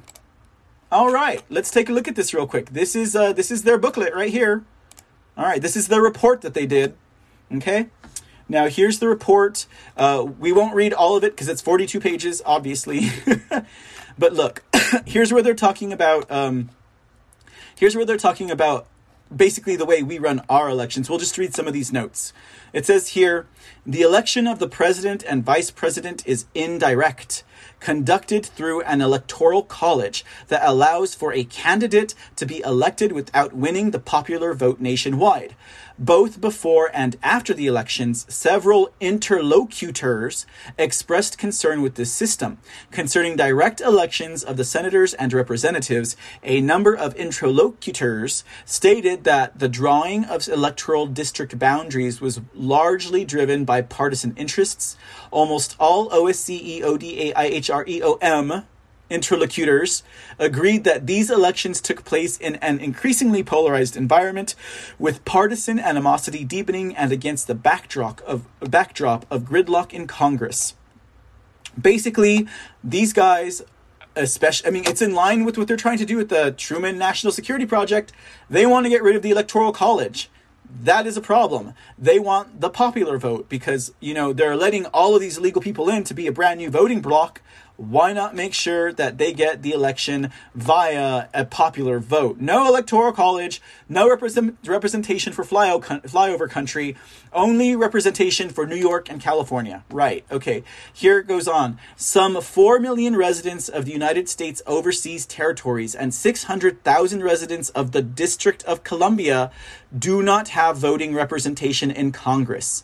In addition, residents of U.S. overseas territories do not have the right to vote in presidential elections.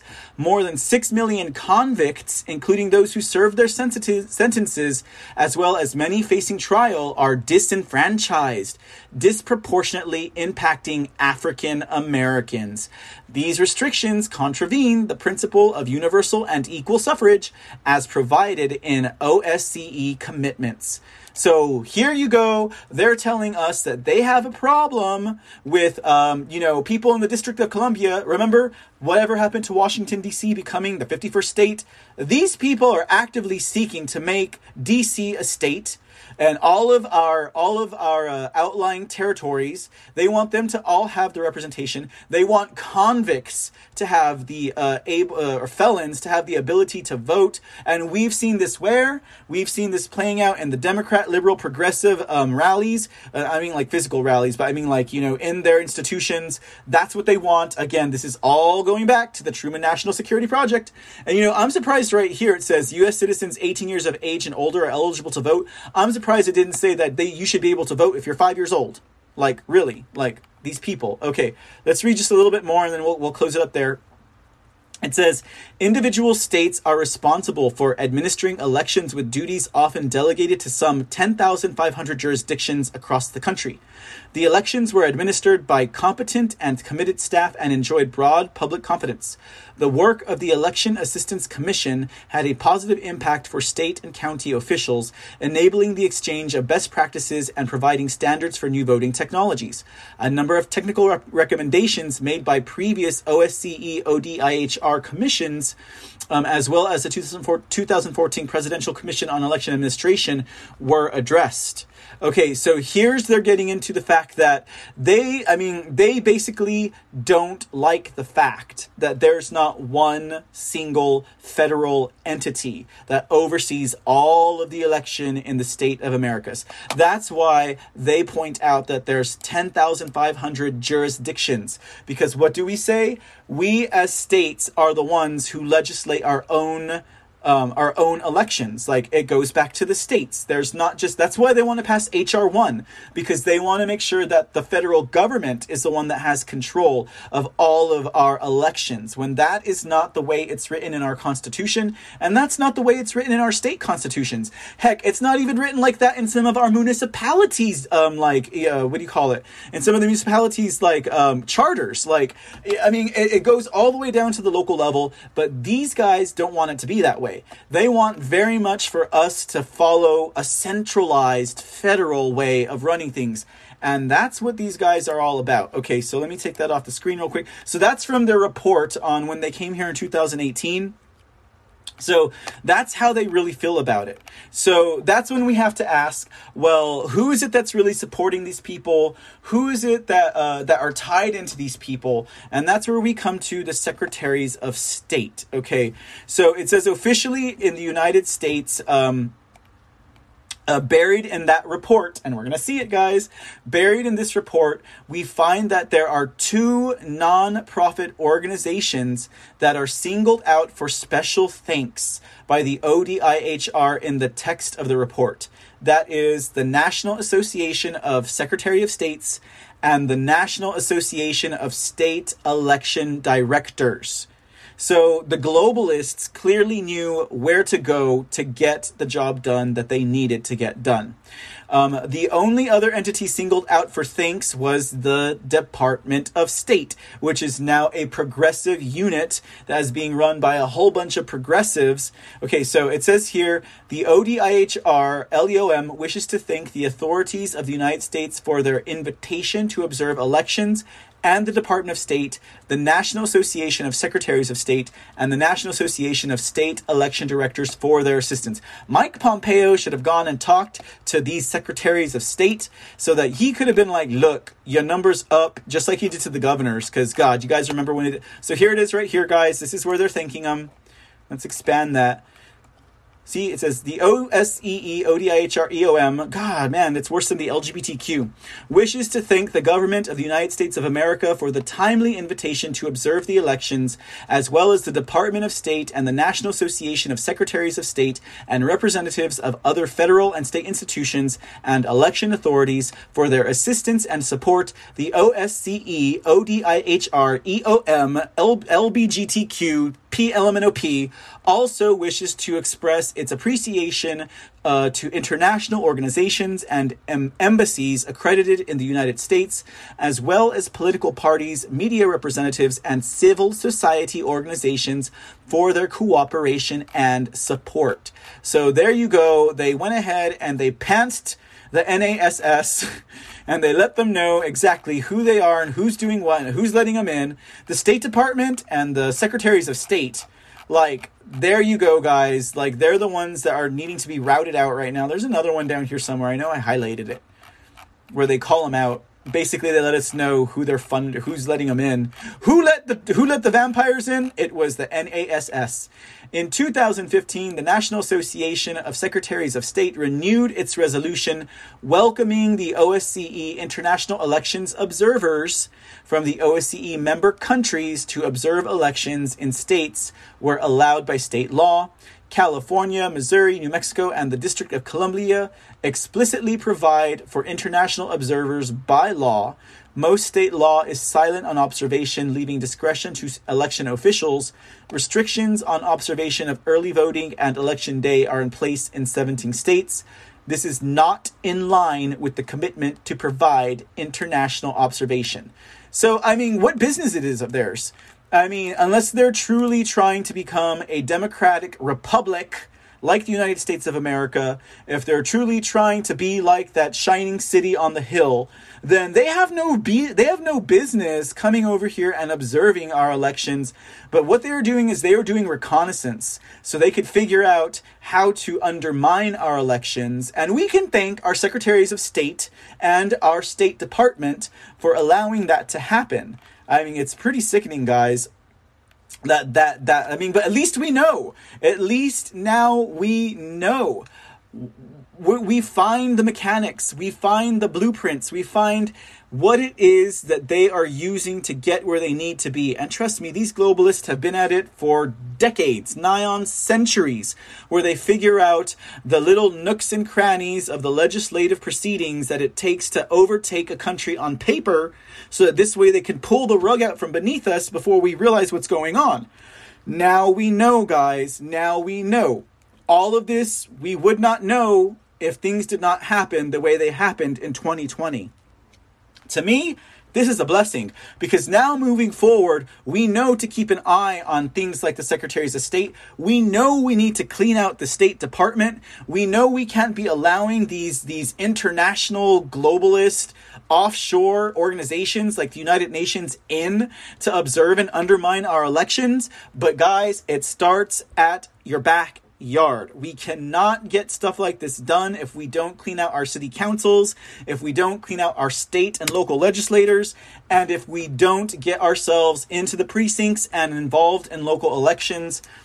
That's what this is all about. You know, that's where this is all about. But anyways, before I get into that soapbox, the last things I got to say in regards to this is that now we know it's the NASS and the NSED that really helped them with this oversight, because you have to have permission from your secretaries of state, because in most cases it is the secretaries of state who are the ones that are running, like Raffensperger said, I just report the numbers. Well, you know, they're the ones that really shape and hold responsibility over state elections and stuff like that. So that's why they had to get in with the secretaries of state. Like, that's what the whole reason was. So we know that that is a corrupt organization. But now what we got to find out is, where did the money come from for the NASS to do stuff like this? And where does that money go once they get those? Who's funding these non-profit, not-for-profit organizations, right? We have to figure out if they are accepting foreign money, if they are accepting foreign contracts. Just like Pompeo put the governors on notice, this needs to be dug into. And so that could be cleaned out. You know, that's what I'm saying. Like, as long as we know what the problem is, we're good, because then we can take care of it. As long as we have good, right, accurate information, we're good, because then we can act on it, you know. And we need to know what these quasi-governmental charitable nonprofits are required by law to remain nonpartisan, doing behind the backs of the public. Because again, secretaries of state, all of these governmental nonprofits are supposed to be, you know, nonpartisan. But here you have them pushing back on election fraud. You have them pushing back on election audits. So that says a lot, because again, if they had nothing to hide, then they would go ahead and go on with the audit. I mean, sure, they say you're wasting time and money, but I mean, everything fine. Go ahead and do what you want to do. We have nothing to worry about. There was no fraud. There was nothing committed to that nature. But they're pushing back on it. They're pushing back against their constituents. They're pushing back against the things that we know we saw. We're not crazy. We know what we saw. We saw the receipts. They were all there. They tossed them out on a technicality, but that did not seal the deal. And that's why we have these audits going through right now. That's why you see the fire of America's heart starting to rise, because we are going to turn the heat up on these people, and we will bring them pain, regardless of what they think it will end at the day's end. So we'll see what happens here. I think that's pretty much all I have to say in regards to that. Again, props to the Gateway Pundit for bringing this to the attention of the American people. I am just here sharing the headlines that I see as I scroll through my news desk. But anyways, guys, okay, that's going to do it for the C Report for today, Monday, 6/7. 2021. I hope you guys enjoyed the show. I hope it was informative as always. I'd like to thank everyone for stopping by in the chat. Let me go ahead and take a real quick look in the chat, and I will release the scratch off if you're over at the Foxhole, because I forgot to release the scratch off, I think the last 2 times I was live, so my bad, y'all. But let me see here real quick. Okay, yes sir, yes ma'am. Ooh, we have lots of peeps in the house. Thanks for joining, guys. I hope this was an entertaining episode. Let's see here. Okay, so first of all, let me take this name down. I'm taking names and yeah, however else that goes. Okay, first of all, Blue Rinse, thank you very much for the can. I appreciate your donation. Steve B, my friend, 15601, I appreciate the can donation. As always, I'm going to use all that to get new sound equipment. So as it trickles in, I will be saving it because, you guys deserve better sound quality. But I'm telling you, on the podcast, it sounds better usually. It's a little bit more crisp. Just V, thank you so much for the can. She got me 2 drinks today, Just V did. Thank you very much, Just V. Do I look parched? I probably sound parched. Jen K, Canadian Bird, good to have you in the house, sweetie. Thank you for your donation of the can. I appreciate it. 17 Angels gave me a cookie, because I was a little hungry too. So thank you for the cookie. I appreciate that.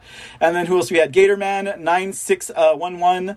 Thank you for the can. 17 Angels. Thank you for the can. Nylon Camel. You were the first one in with the donation right out of the gate. So I definitely appreciate that. Okay, guys. And if you people over there on Twitch or on Trovo are wondering what the heck I'm talking about, they got some bomb ways of supporting the content creators here at the Foxhole app, and we most definitely appreciate them for that. Tam Grell, you're just in time to catch the goodbyes. You guys have a great night. Don't forget, we'll be back tonight. We're going to do a watch party for President Trump's keynote address over at the North Carolina GOP. If you already saw it, that's all cool. If you missed it, come on and join us. If you just want to hang out and chat, come on and hang out. We're just going to be doing a watch party for that. It was an hour and a half long, so there was no way that I was going to put that into this report. No way. Okay, because it's too long. But hey, Tam Grell, you can always come back. Hey, Nick Walls, what's up, sir? What's going on, buddy? But you can always come back and hang out with us later on. It'll be after dinner, so maybe 8. Maybe 9. It just depends because I got to go cook now. All right, guys. Y'all have a great evening, a great afternoon, and we will see you tonight. If you want to join us for the watch party, I'll be hanging out and chat with you guys. And yeah, we'll just have a good time and we'll hear what Trump had to say. All right, ladies and gentlemen. Till then, have a good evening. Thank you.